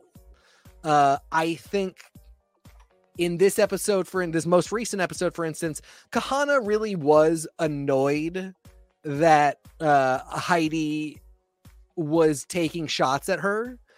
And I get why. Then don't be at a stand-up show. Oh my God. Yeah. Don't be bad if you don't want somebody to, capitalize on that. Literally a beautiful queen, incredibly talented, moves like none other, but that is not what we're here for. Yeah. I think meanwhile, in that same fight, Candy doesn't actually really care. News. You guys haven't gotten to it yet, but Candy has one of the most enormous blowouts in All-Star history. Shock. With Tamisha Aman, mother of Tandy Aman, who you have seen do the Wonder Woman split video. And it's just this enormous screaming match. And that's the greatest video. Yeah, you're talking about holding it up for a hero. Yeah, that is the single. So that is the greatest video. That is the whole reason we dedicate this much time of our lives to Drag Race. I know that video. So her drag mother is on. Her drag mother is on season 13 of Drag Race with Candy Muse, and they get into this just insane fight, and Candy's giving it her all. But at the end of the day, ultimately, Candy knows that she is doing it to produce her part in a reality TV show. And that is exactly what's happening here with this stupid, like, well, Heidi, did you tell did you say that I was gunning for Jimbo and like I actually care about this? Now, Heidi becomes the interesting one for me, because part of me is like, she got too emotional, but part of me is like, she raised her booking fee. She showed a bunch of good looks. She knew at that point that she probably was not going to win. Jimbo's really probably going to win unless anything goes wrong. So why not leave early? Why not go home? I'm tired. I just want to go home. And so goddamn, did she create a moment by doing this? Exactly. And so part of me is over like 3 episodes. I don't think she was like, I'm so emotional, I must leave. I think she was like, I got this. I could head out now and like get all the benefits and waste none of the time. I'm going home. And I think maybe even some amount of emotional, but not like psychotic collapse emotional. Just like, okay, I don't need to be here. You can't legally keep me here. It wasn't an Alexis Michelle moment. I just imagine that Alexis Michelle gets to the McDonald's drive-thru and it's after a show and she's drunk and she's tired and she just wants to go home and her friend is driving and she reaches over her friend and she just like elbows right into her friend's dick, like right into it to get to the drive-up speaker and just screams, Hello, barbecue sauce.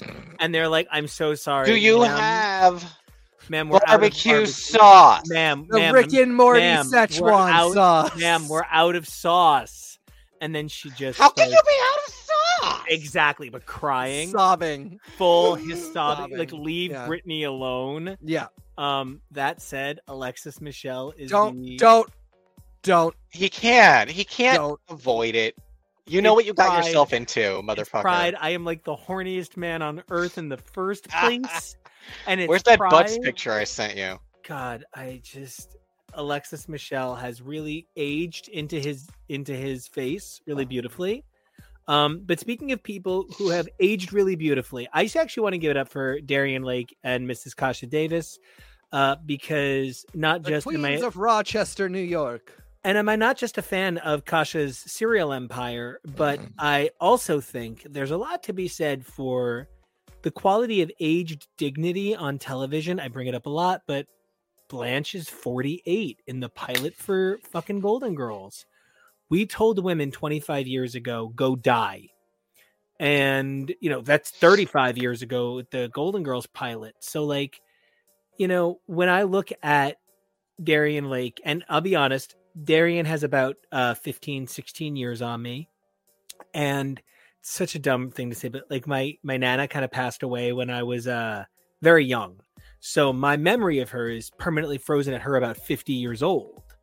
And it's kind of in Darian's age. And Darian looks like she could be related to my family. Like Darian looks like we are related. And I genuinely love her a lot. Like I feel very connected to her. Like I feel like she's a member of my family and I would lose control if I met her. You could be in my family. I would love to just be friends with you. And so you wind up so connected to these women.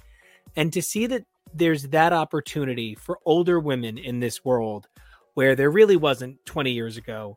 RuPaul has gotten a lot of things fracking wrong, but she occasionally gets things right. And while I did not enjoy seeing two beautiful, incredible women of an age of dignity eliminated 2 weeks in a row, I definitely think it is worth mentioning that there was room on television for two beautiful older women, despite the size of Jimbo's breasts. Oh, she's so cool. Fuck, I love Mrs. Kasha Davis. She's so cool. Those headshots. And that she's so in love with her husband is the cutest, sweetest, sexiest thing. And, unfortunately, they both did deserve to go home those the weeks that they went home. And that is part of the formula. We do see, we've seen definitely, especially where the top is concerned, some, I feel like chicanery might be the right word. Some gaslighting that is part of the Drag Race process. At the end of the day, everybody really needs to go with the intention of just showing their stuff, because it's like that the drag dinner show. In some ways, production's just gonna do what they want, no matter how hard you compete. There really are times where it just doesn't happen the way, the results are not clearly what we all saw on screen, and we all just kind of have to deal with that a little bit. And so, the weeks that they went home, those two really were in the bottom, and Jimbo is just absolutely knocking it out of the park to the point where it doesn't really seem like there's much other option. And that's okay, because for the most part, we should be having a good time. For the most part, we are. I think you starting off pointing to the fact that like, I'm not really here for that TV drama. I think the three of us are really not and are not super compelled by those moments, but it is part of the package. I think sometimes when they're really funny, we can laugh at them. When they're really over the top, we like to sort of be part of the moment. But I think that's where the three of us especially start looking at our phones a little bit, start tuning out a little bit. But this is a solid season for just seeing some really like classic talents do its thing. To see some good redemption stories. Like, I mean, I think Candy Muse getting a chance to be herself, but not shoot herself in the foot with it, has been really nice because she annoyed the shit out of me her season, and I really do kind of just enjoy her here. But at the end of the day, like, I'm really glad James Mansfield is going as far as she has because I like seeing her get that screen time, and she's really cute and funny. But like, we're watching the Jimbo Show, and we're having fun watching the Jimbo Show. And I think if we all just lean into it, we're okay. Now, actually, in regard to that, I do want to kind of interact. There's something like I'm a very pansexual man, and I have noticed some of these tiny little sensuous queens. They wind up dominating the physicality of the show. It's amazing how Violet, Aquaria, Nikki Doll, they're these tiny little waif figures, and they're very attractive, and they're very I guess culturally expected, but for such tiny people, they get a lot of the screen, and that's really frustrating as a person who appreciates a thicker person as well. Like, I'm saying how beautiful Alexis is. I think Britta from season 12 is one of the hottest guys to ever be on the show ever. And there is something really cool about this season not catering to just a physical type. Don't get me wrong, there is no coming for Kahana's beautiful body or the incredible shape of Monica Beverly Hills, but this season, more than many, is excited to embrace size, age, color. I mean, Lala is so beautifully dark, and Riri. Lala, you had it right. Lala, I had it right first, and I was like, no, because her name is so perfect. It's just musical, and she's so beautifully dark. She's exquisite, and that's just not something I feel every season celebrates with the same energy that this one does. I agree. I think some of that is production using what they have on hand wisely. I mean, the joke that is made is that this is no longer RuPaul's Drag Race All-Stars. This is RuPaul's Drag Race Who Was Available. And I'm starting to get a little annoyed that we're not actually leaning into that, because it is kind of bringbacks. And like I would have put Candy on All-Stars. James is kind of a toss-up for me. James left first. James has done amazingly since, but like James did not do amazingly on her season. Monica Beverly Hills didn't do amazingly on her season. I think Monica is a bring back because, she was competing under stress that she didn't deserve. But inevitably, a lot of the girls on All Stars are not who I consider like all stars. Oh man, like that girl was killing it and went home due to not wanting to take a mask off, or, due to enormous stress. I think several of us belong on this show. Due to just being a nutcase, like, there are so many people who like, I was like, I really saw you going to the end, and for whatever reason you didn't.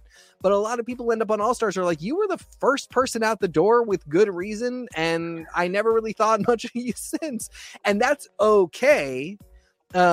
Sometimes, again, it's the gaslighting that the show does, where it's like, don't call it All Stars, call it Second Chances, and then give us the All Star show. The All-Stars title ultimately just means you were on the show before, and that's not really what an All-Star is. An All-Star really should mean that you went far in the competition. Or showed serious promise in some way. I mean, again, like, I really like Lala Ree. I love seeing her here. I'm not trying to shade her in any way, but she left earlier than later, kind of middle of the road. She had a challenge that is so notoriously bad. We talk and laugh about it all the time. And I can't believe she managed to survive through that. There was no point at which I was like, but you know who I need to see again? Lala Ree. Stoked that she's back. Go. Here's an example then. Yeah. When we watched the premiere of 15, we were like, Irene's going to go all the way. Irene is going to win this season. And yes. Irene was cut first. Yes. So is that someone you would say you felt showed more potential? Because I would agree, James sort of didn't really leave much of an impression other than like seemed so meek and it was so sad when he was cut. Yeah. But like Irene, we thought was really going to go far, and it was a really huge disappointment. So that's one that you think would be after one episode, perhaps? Would count? If you were saying to me, how could you ever go back to All Stars after one episode?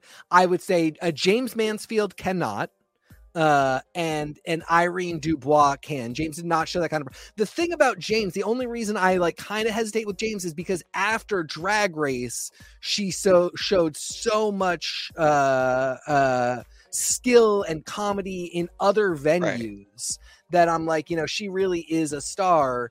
But then that's true of everybody. Like Lala, I have seen like on Ocean Kelly tracks rap and in music videos just looking stunning. So like if that's the qualifier, they're all amazing. Like to get on the show afterwards, you really have to be pretty garbage at your job to not do awesome afterwards in a way that makes me be like, and that's why I'm like second chances, because I would watch Lala Ree again.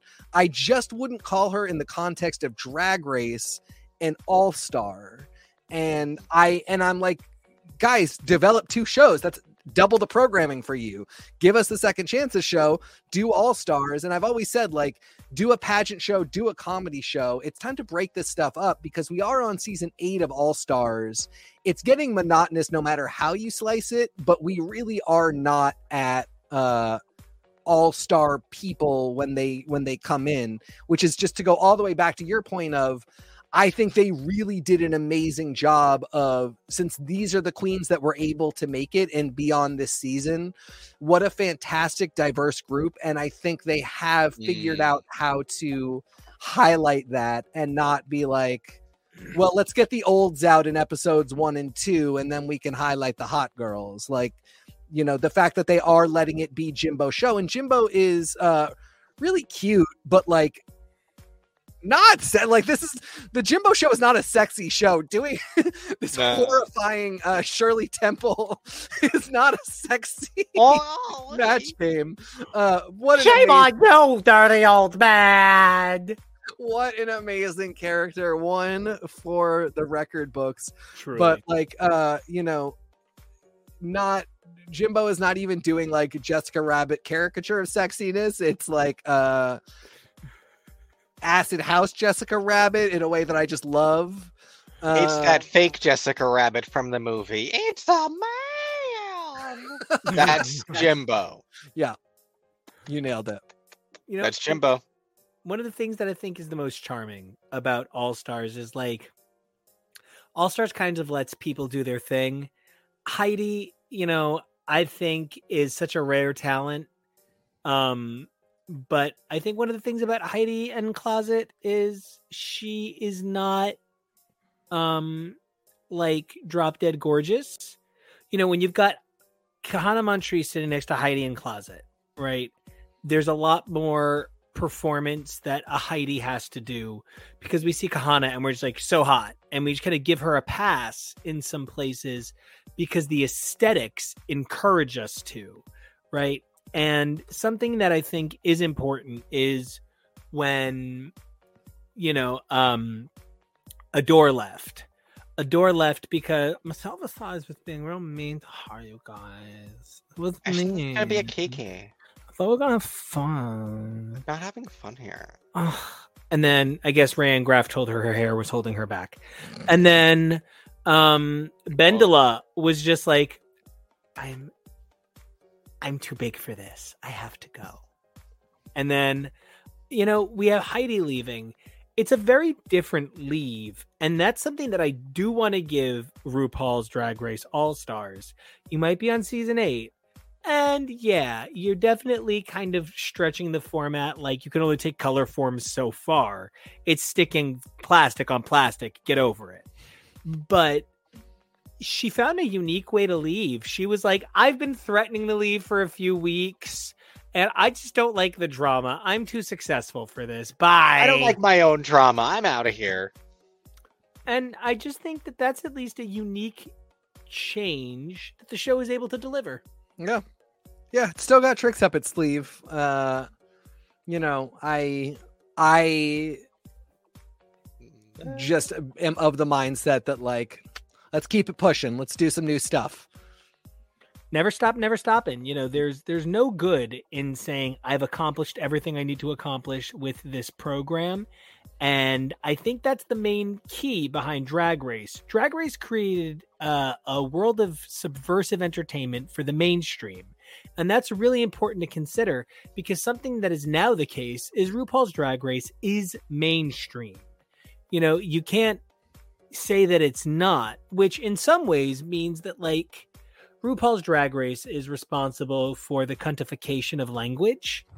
And there's some things about that are like, when you talk about subversive counterculture and you elevate it to culture, things that should not be elevated because they're subversive counterculture get elevated. And suddenly you've got straight married dads of 3 who say they'd be totally cool with it if their kid was gender fluid, saying, yes, hunty. And it's not a good look, right? So I mean, they look like giant dorks, but we're happy that they love their kids. And they're always really cute when they get boners when you rub them, right? So there are worse looks. No one ever said golf shirts are uncute, right? So I said that. Well, you're wrong. Golf shirts are so cute, and I have a closet to prove it. So, whole point is that I think Drag Race All-Stars is sort of falling victim to the fact that it's people we recognize, and that also traps them in a unique situation, because now they have to uphold character. Something that it was the first time I noticed it was in, like, 3rd episode. Aquaria says in season 10 or season 9, 10. But it's sorry, 9. 10. No, you had it. Yeah, sorry. Aquaria says, I have a lot of fans back home who are watching this. I need to behave within their expectation. And this is an entire show of Aquarias. And that's of note. So everybody here is behaving a little bit more like they're in Clue than they're playing Clue, right? When you play Monopoly with your friends every now and then, you're like, yeah, idiot, I'm clearing you out at Boardwalk. But if you're doing it on TV, you're always like, oh no, just a house there. No. Gotcha. That's, I think, a little bit. Oh, you don't have to pay rent on this turnaround. For the record, I'm the most sadistic Monopoly player, and I like to get everybody on the entire board trapped and indebted to me and continuing to play just to play. And before everybody realizes it, we've gone around the board like 9 times where everybody is in debt to me hundreds of thousands of dollars, and they're all just playing in my little maze. I would be great on All Stars, because if I'm playing a game, it's to win, and I don't care. So... yeah, but you would fold in the pressure on standard Drag Race. That's the problem. I would never make it to All Stars, but on All Stars, I'd be great. I think that's a little bit what I'm trying to say. It's not predictable because we've got some cool changes, but it's formulaic. So I know there will be an unpredictability here. I know that I'm not gonna. I mean, like, they're great winners. No one's saying that Alaska and Trixie aren't befitting winners, but, like, you do hit a point where not everybody is an Alaska, not everybody is a Detox, not everybody. I mean, every Relaxatox. I can never say it right. That's fine. Nobody should. I think you said it close enough, right? Has a bus stop, and when you hit the bus stop, get on out. Get on out. And I think get on board. Nobody's leaving the station anymore. But it actually does. I actually want to bounce back to something since we're on RuPaul's Drag Race for 1 second. I meant to say this earlier. Speaking of things getting delisted, the thing that I can't believe none of us talked about was Rap Battle starring Carson Kressley, which immediately after airing was not available on any streaming service in the entire world. Can't talk about it. That's why. It's too sad. Yeah. So, one thing that I will give RuPaul's Drag Race is that I think every Versus the World season is available. And you can't even say that about every episode of the penultimate season of Price is Right, where there's 4 episodes up on Paramount Plus. Yeah, I mean, it's a content empire. WoW presents as in an app and a streaming service delivers quite a lot on top of what you get from the main shows being offered on Viacom, Paramount apps. It is a full media empire. And I guess my critique is always it could be more. And that's why I'm don't do season 8 of All Stars becoming who could show up. You should have stopped with the all winner season and split it into All Stars, Second Chances. You should do 4 episode mega pageants. You should do love that. 4 episode stand-up comedy challenges. You should do just roasts, but rather than having them be 15 minutes of an episode of Drag Race, Comedy Central has put out how many stupid roasts of the Pete Davidsons of the world that I don't give a shit about.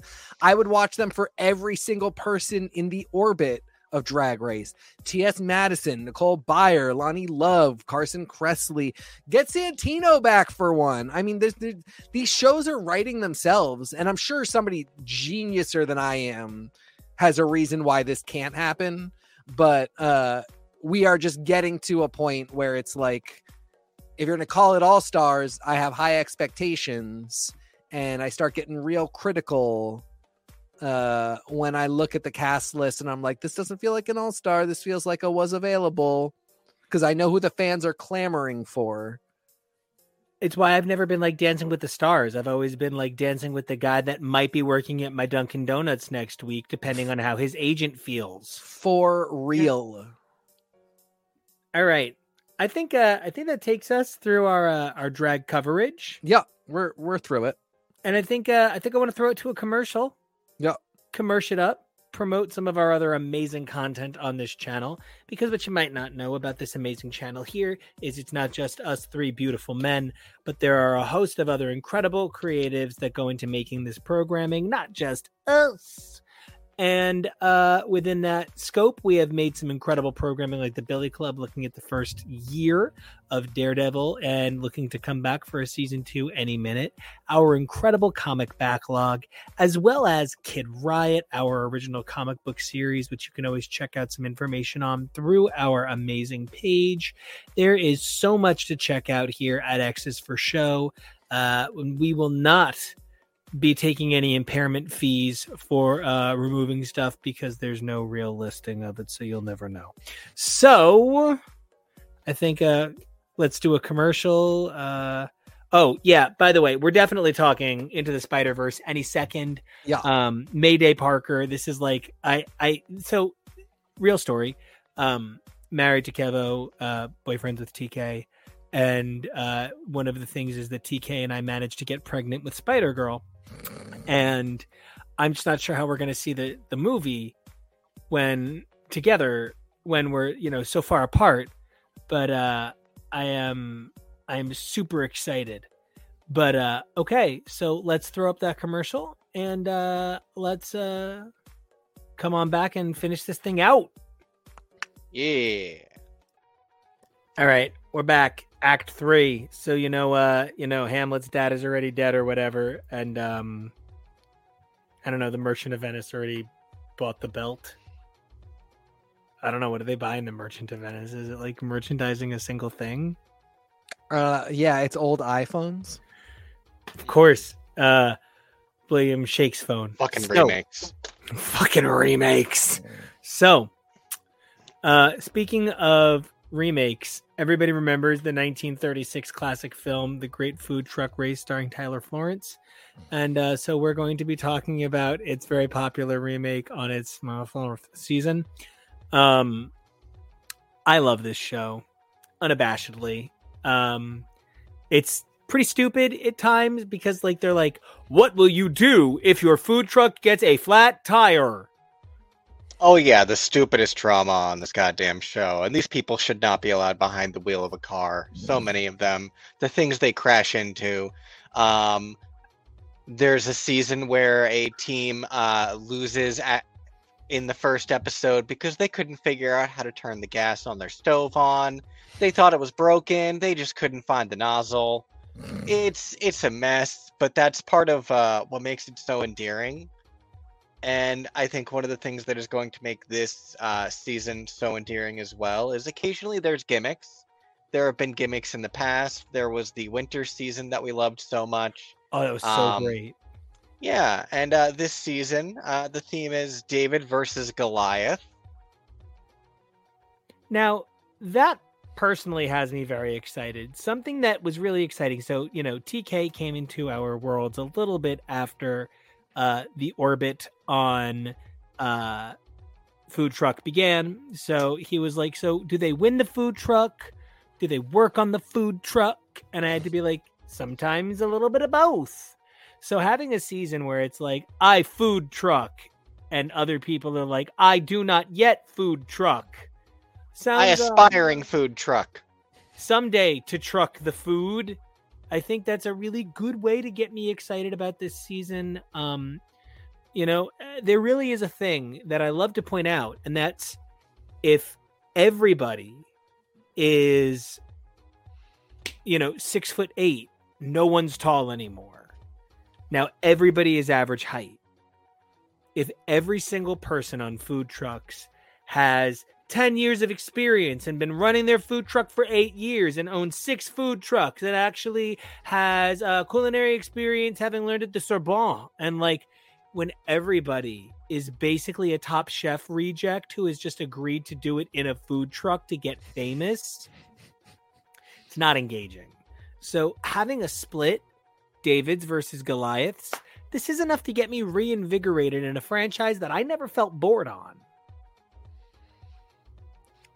Yeah, I feel where you're coming from. Having not seen nearly as much of this as you guys have, I will say that the spread overall really trends toward something that I appreciate as somebody who has been / still kind of is a food service professional, but is not particularly trained, is not aspiring to a restaurant, but still has to do a lot of cooking and kitchen work in my life. These are all people who work in food and are capable of making something that anybody would want to eat, but their goals are very different. And then on top of that, people's levels of experience in this particular sphere of food service is different, and the requirements for succeeding in it are different. So it's a whole other world. And to take that and then say, we're going to even do you one more and do, David's versus Goliaths. We're going to show even more that there are various spheres of experience here, I think is a really smart move at this point. Mm-hmm. Kevo, I growing up watched a lot of cooking shows. I've sobbed talking about Yan Can Cook and Martin Yan. Julia Child was, my other grandmother, just see Darien Lake. And I really, cooking shows were my childhood. And Star Trek, there were a lot of things that growing up, guys that I was trying to, get in, were that's nerdy. I don't like that. You can't fuck me if you do that. So these things were beat out of me. And, one of the things you said was, no, I want all of my weird bear. And food shows were something that we graduated into. But I'll be honest, of all of our food shows, This is the only one I feel you're like passionate on. And I would love to know if there's something about this particular show, if there's something about making people cook while driving that really, what is it about this show? Is it the history of drag performers? Is it the cute boys in, tank tops? Is it that we'll always have Boston and Philly cheesesteaks to talk about? Whether it's that some of these contestants are slime balls, whether it's that some of these contestants are not the spirit of Gorilla. Whether it's not Corilla. It's so many things. It's so silly. The theme song is just like, it was a longer theme song, and now it's just the one riff of a guitar and someone shouting, "Food truck road trip." That's the whole theme song.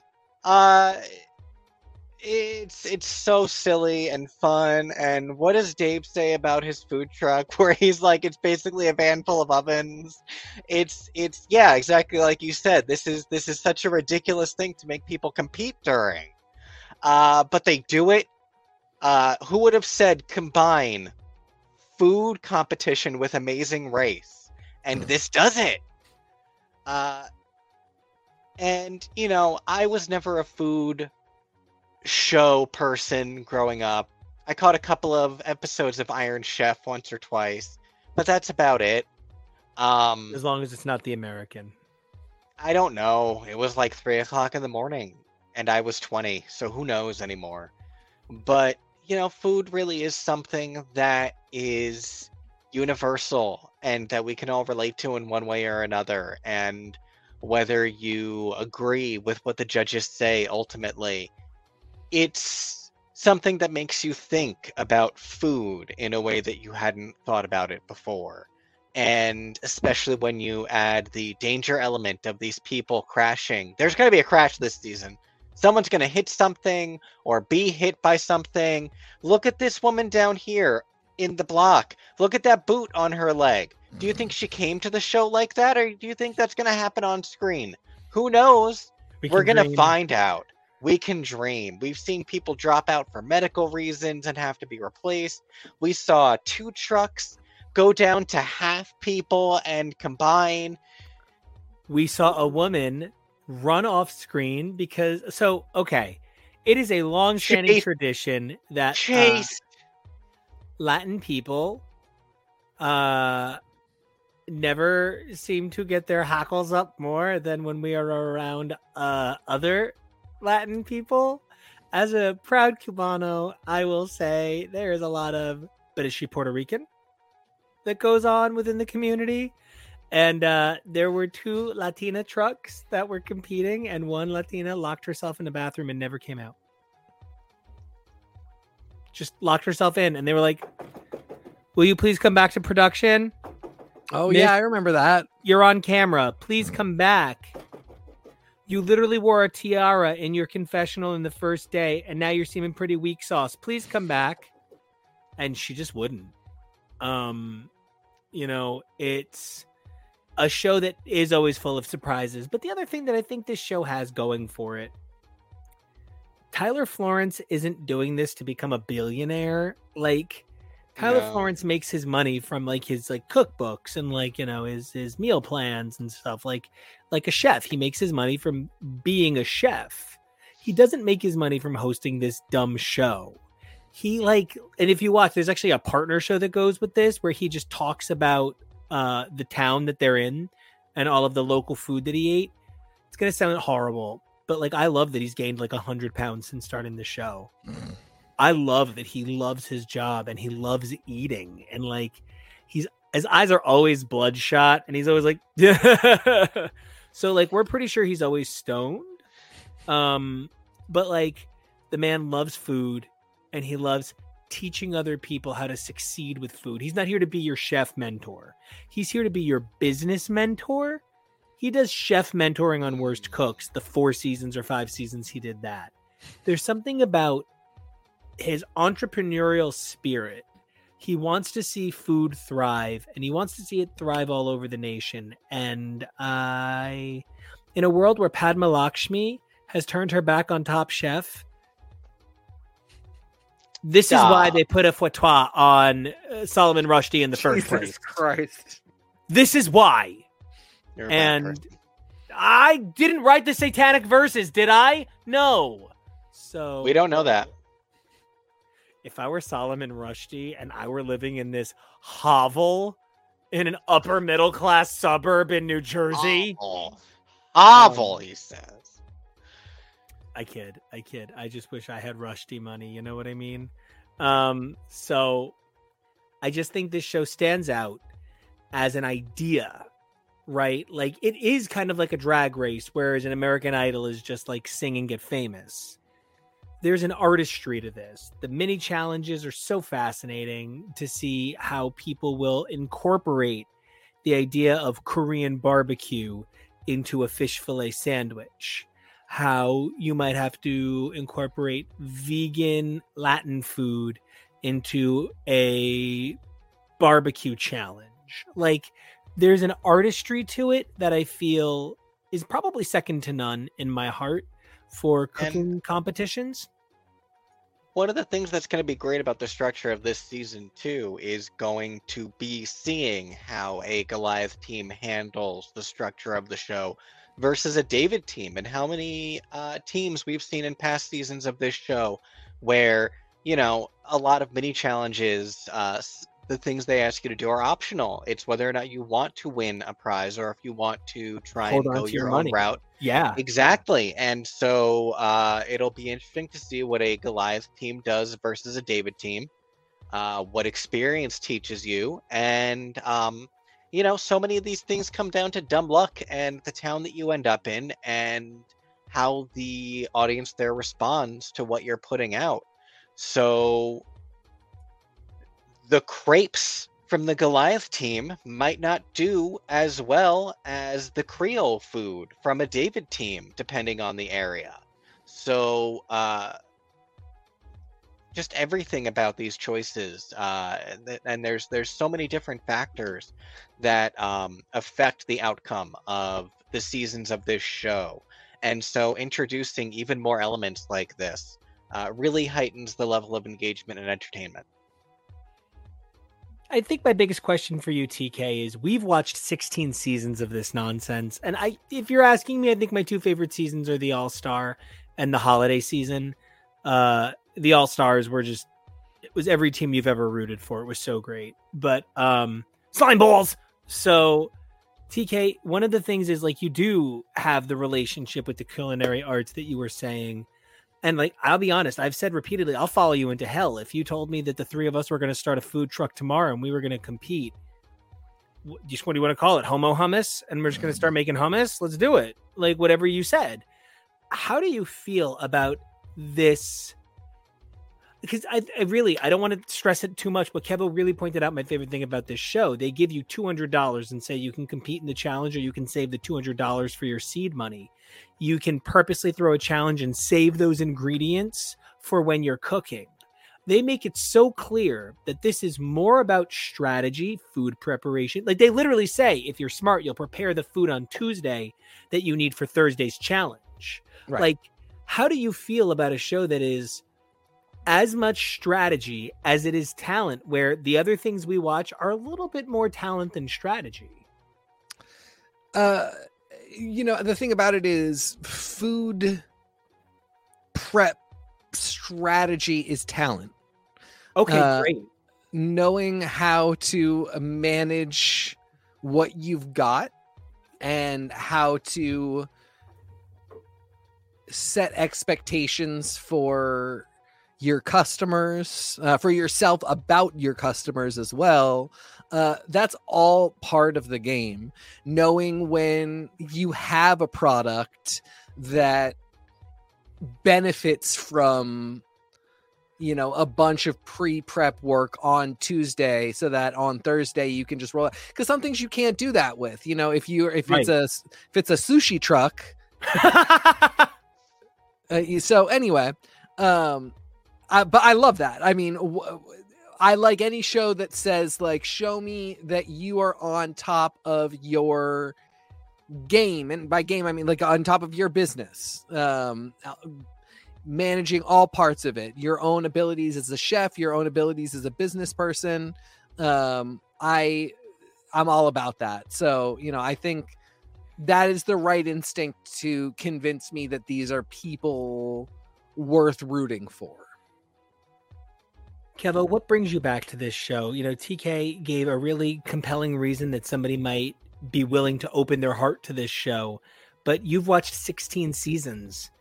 This is the 4th fucking all-female creperie. Are you kidding me? And always or something like black hair. And it's man, though, these guys that's the right size a man should be. Like those two guys, that's a good size boy. What brings you back? We're coming up on the house. Oh no, those two guys are also not bad. Well, and we're coming up on the truck that I know is trend truck. This is what we're going to have our eyes on for sure. If you look at that guy's thigh thickness and arm thickness, that guy could wrestle a bear.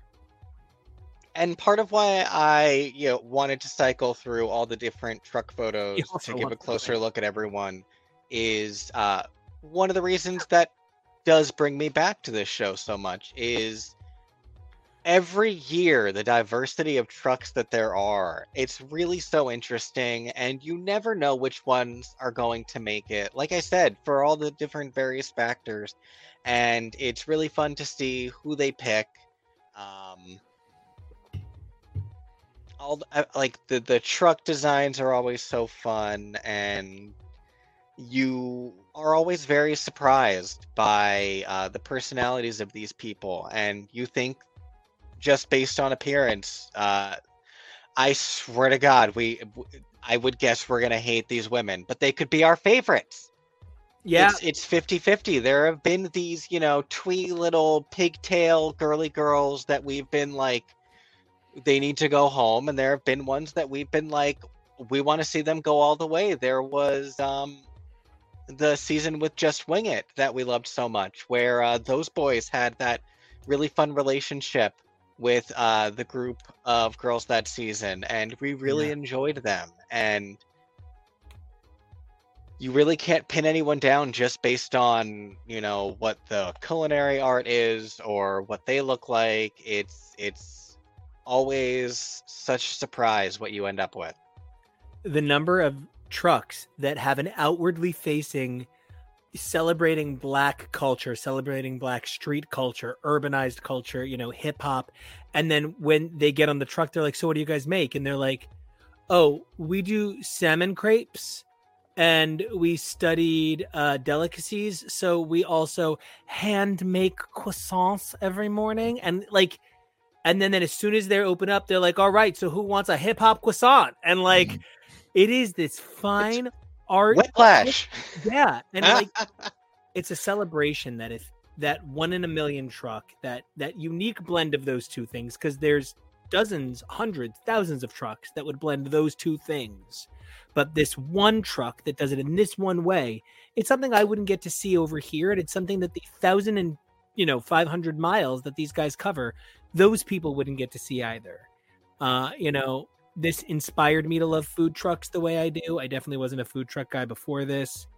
But the big takeaway for me is that I love this show as something to share with people I love. Drag Race is a communal experience. This show is a communal experience. I'm also very, very, very, very excited about Project Runway, but that's a very personal experience for me. I'm excited to share that with my guys because I love my guys, but don't talk to me during Project Runway. Don't speak while it's just don't talk. It's just better for you if you don't talk while Anya's on screen. I wouldn't recommend it. Not a good move. So yeah, that all said, do you guys have anything else on this week's TV roundup? Well, before I take this down, are there any trucks that anyone is particularly excited to see? I'm really interested in Jamaican tacos. Yeah, you know what? A Brooklyn truck doing Jamaican tacos, that's really exciting. Honestly, there's a long history of as they are so proud to talk about coconut culture coming through this show, and Yeah. I'm so proud of their Hawaiian heritage. And it's so incredible because a Hawaiian truck could never service the mainland 48 because it's an island. So that this show is able to bring over, Hawaiian food trucks. What a gift, right? And so that is a long tradition on this show that I am so excited to see Tyler continue with the bald guy who is, again, hot. I'll admit, Paisani, there is a history of fuck you up Italian guy trucks that they are some of the most entertaining in the history of the series. Anybody it was else? Really funny when Mike Ditka made that Philly season's cry. Yep. Oh my god. And I just want to give it up to St. Louis. There's a long history of St. Louis trucks on the show as well. St. Louis trucks maybe don't do as well as they should, considering St. Louis's famous, culinary experience. But I'm hoping to see Four Hens go all the way. I do tend to root for the all-female teams. And so seeing that there's a female lead and it's a St. Louis team, it's not exactly my normal, but I'll go for it. You guys named all the ones I'm really excited about. Although Boston Italian truck, I am actively rooting against them and trying to see if I can go back in time and sabotage them. In exchange, I would love to see Lisa's Creperie just absolutely dominate and destroy them. Just kill. Yeah, just eat them alive. Yeah, I want that to be the narrative. I want like them Nelly to be adorable. Furtado. Eat your man. Yep. Devour him whole. So that's, fingers crossed about that. Especially because they're both Goliaths. So yeah. So which Goliath is better? I'm excited to find out. I'm excited to see any of these Goliath teams try to big dick each other. Yeah. And I wonder how many of them have actual legitimate experience with each other. I am not quite sure that as many seasons in the past have had what I would refer to as Goliath trucks. There's just no, let's just say it for 1 second, the most famous, most powerful, most incredible truck ever, like the Oz of food truck race, fucking Lime Truck, man. Lime Truck did a season, did an all-star season, came back and did multiple appearances as mentor trucks. Lime Truck is the all-time Kelly Clarkson of this fucking show. It's the Jinx of this show. So there's just, I don't know. I am so excited because I've never, Kevo and I literally, I don't want to be like a dork, but I've said to Kevo for 3 years now, I kind of just want to talk about Food Truck and Project Runway on YouTube. And I've specifically said it's these two shows. And so now that we have Drag Race and a family. I was already on the main page. Might as well. And a family worth talking about it with. I couldn't be more excited or more proud. And, tomorrow, speaking of... There's your project. Oh, God. Wait, can you just go to Victor for a second? Victor Luna? Right? No, that's... Victor's... I don't have anyone labeled. That one. Yep, that's Victor. He is an example of a man who said, if I'm going to come back to reality television, I'm going to have a look. I'm going to update my look. I'm going to understand that this is an industry. The same is true of Rami, who I thought was gorgeous when I was a kid and watching this. And the man he's grown into is just as beautiful. Kato is one of the most famous competitors from this show ever. She has an incredibly successful line of cannabis-infused clothing and hemp clothing, and she is a genius.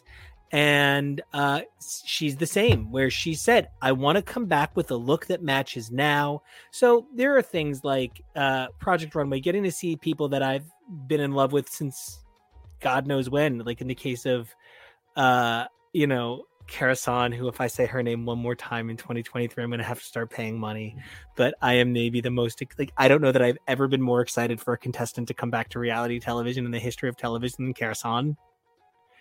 She literally could go home. She could literally walk out the minute she walks in and go, fuck this, I'm not here for this. It would still be the greatest ever victory in television history for me. Karasan is everything. Anyway, tomorrow we're doing Fast and Furious. with the Joes. Joey Lewandowski is the guy who taught me how to podcast, and I would it's the Bodyguard soundtrack levels if I have nothing, if I don't have him. Hey Michelle. And Joe 2 is there, of course, because Joe 2 is the funniest guy, and he's so great to have there. And I can't wait to talk Fast and Furious with these two gentlemen and those two gentlemen. Kevo, I believe we have an excitement board. Yes. Oh, coming soon. That's better than excitement board. We have Spider-Man Across the Spider-Verse. Teak, I think I'm going tomorrow. I haven't gone to see it yet because I wanted to go when you go, so that we can talk about it so we can see her. Oh, we're gonna talk about it. Okay. Really excited. It's the best. Miguel used to be my spider guy. Now it's Mayday. Some other. Baby. I know a couple of spoilers. I know a couple of appearances. I'm really excited. Can't wait to go see it. I know that Pedro Pascal is not in it yet because Oscar Isaac really wants him to be.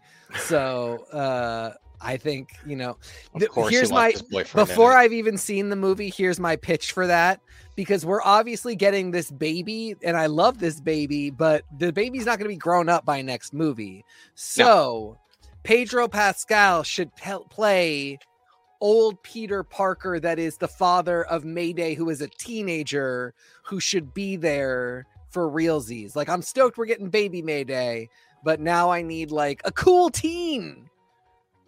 Kevo, who did you say was playing Gwen's Pete? Oh, Boimler. Oh, yeah. Jack Quaid. Yeah, there's just a lot of really cute voice cast members in here. And so many people want to be involved in these things. And I just think that's so cool how many people are so into doing voice work now. Nico, here's my challenge for you. Across the Spider-Verse, a la Across the Universe. How has this song not been produced? Do it now. Spider Guru Craven Venom. Nailed it. See? All right. Expect this for next episode, everyone. I'll do what I can, but I'm going to super hard channel Fiona. Yeah. But I'm going to segue a little bit and do Rufus doing Judy at the Palladium. So, speaking of Jack Quaid and Boimler, Star Trek Strange New Worlds is my favorite series in a franchise that means more to me than my left nut. And I have never respected a captain the way I respect Pike. It's one of the most fantastic pieces of sci-fi art I've ever seen. It is... And it's hard to even talk about how it so perfectly works in the original, but isn't afraid to do its own thing. I've never been more impressed with Rebecca Romijn as an actress or as actress, but the physicality she carries herself with is unlike anything she's ever physically moved with. It's a different sense of movement. Everybody gives their best here. It's also a beautiful cast. They're all such an attractive looking crew. It makes it really exciting to watch them in HD in a way that I would not appreciate William Shatner. Anybody else? Anything else on the coming soon board they want to hit up? No. Oh God, Barbie. Yes, can't wait. Sorry. Yeah, so I mean, it's all going to be good. We're going to have a blast with all of it. Don't even worry. And more TV will happen. We'll end up having to pull some stuff from the archives if this writer strike goes on, but that's okay because we can always find something good. And I'm just excited. How about you, Kevy? What? Are you excited for anything? Yeah. Okay, well, you heard it here first. There you go. He's excited. No, yeah, we got a lot of cool stuff coming up. Never worry about us finding something to talk about. That's for sure. Yeah. I also just need to say that about a month ago, I made a comment that I was 100 follows away from 1,000 follows on Twitter, and that I would post something semi-inappropriate when I reached that. and I am unfortunately crazy close to the number I said I would do that too. So let's see how this goes. But speaking of that, where in the fudge can everybody find you snacking, Kevo? Snacking in my house, but you can find me on the internet over at Kevoreally. That's KEVOREALLY. TK, where can people find you snacking? You can find me snacking in a closet with all the lights off, weeping silently to myself. And then afterwards, I go on the internet as X Nate X Gray X. Nico, everybody already knows where you're snacking. Ah, you're the snack, buddy. I'm always snacking. It's just always like peanut butter or butts, right? And you guys can find me doing both of those things. Wrong. Oh, right. Sorry. You said butts, so I was bringing up butts. Well, no, I was bringing this is like first, actually the image of my gayness, like drawn out, every shade of the gay flag right here. Beautiful. All sorts of butts, big butts, small butts. It's great. But also, I did win a GLAAD award this year, and I'm very proud. And a gaming award, right? And again, if you don't take the time to say the people who made these things possible, you're crazy. And that's Joe Glass and Matt Miner, two brilliant visionaries who took the time to invest in a bunch of creators and made a book that literally changed everything. It won a bunch of awards. That's I'm so lucky to be a part of it. Also, real quick, it's Pride. Go tip a fucking drag queen, right? And if you're gonna tip a fucking drag queen, might I recommend Demanda Martini. She is not just incredibly talented, but she's kind of like a muse for me, and I just think she's great.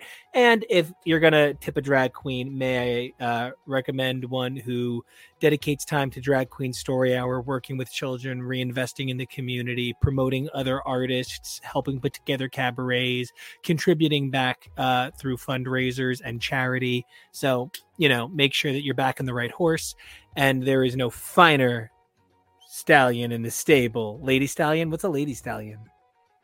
Mare? Mare. May I suggest backing Mare Winningham? So,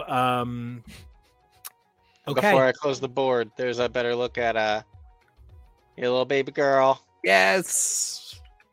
She's perfect. Oh my God, she's perfect. So we're stoked. I swear, Mayday would love that outfit on her baby self. Ugh. Yeah. Man. Okay. Keep it loose, slam heat. You can find me at Nico Action. That's NICOACTION. And tomorrow we're gonna fast and furious it. So remember, room. Until then, right? Check us out every Saturday and Sunday. All the media you can handle. We'll be covering TV, movies, music, and more every week. We are X's for Show, coming to you live, and we'll see you. We'll see you tomorrow for Family. Family. Family. Family. Family. Family. Family.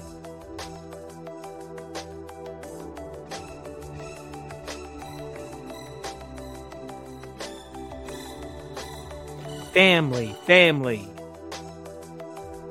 Family. Family. Ants. Family of ants.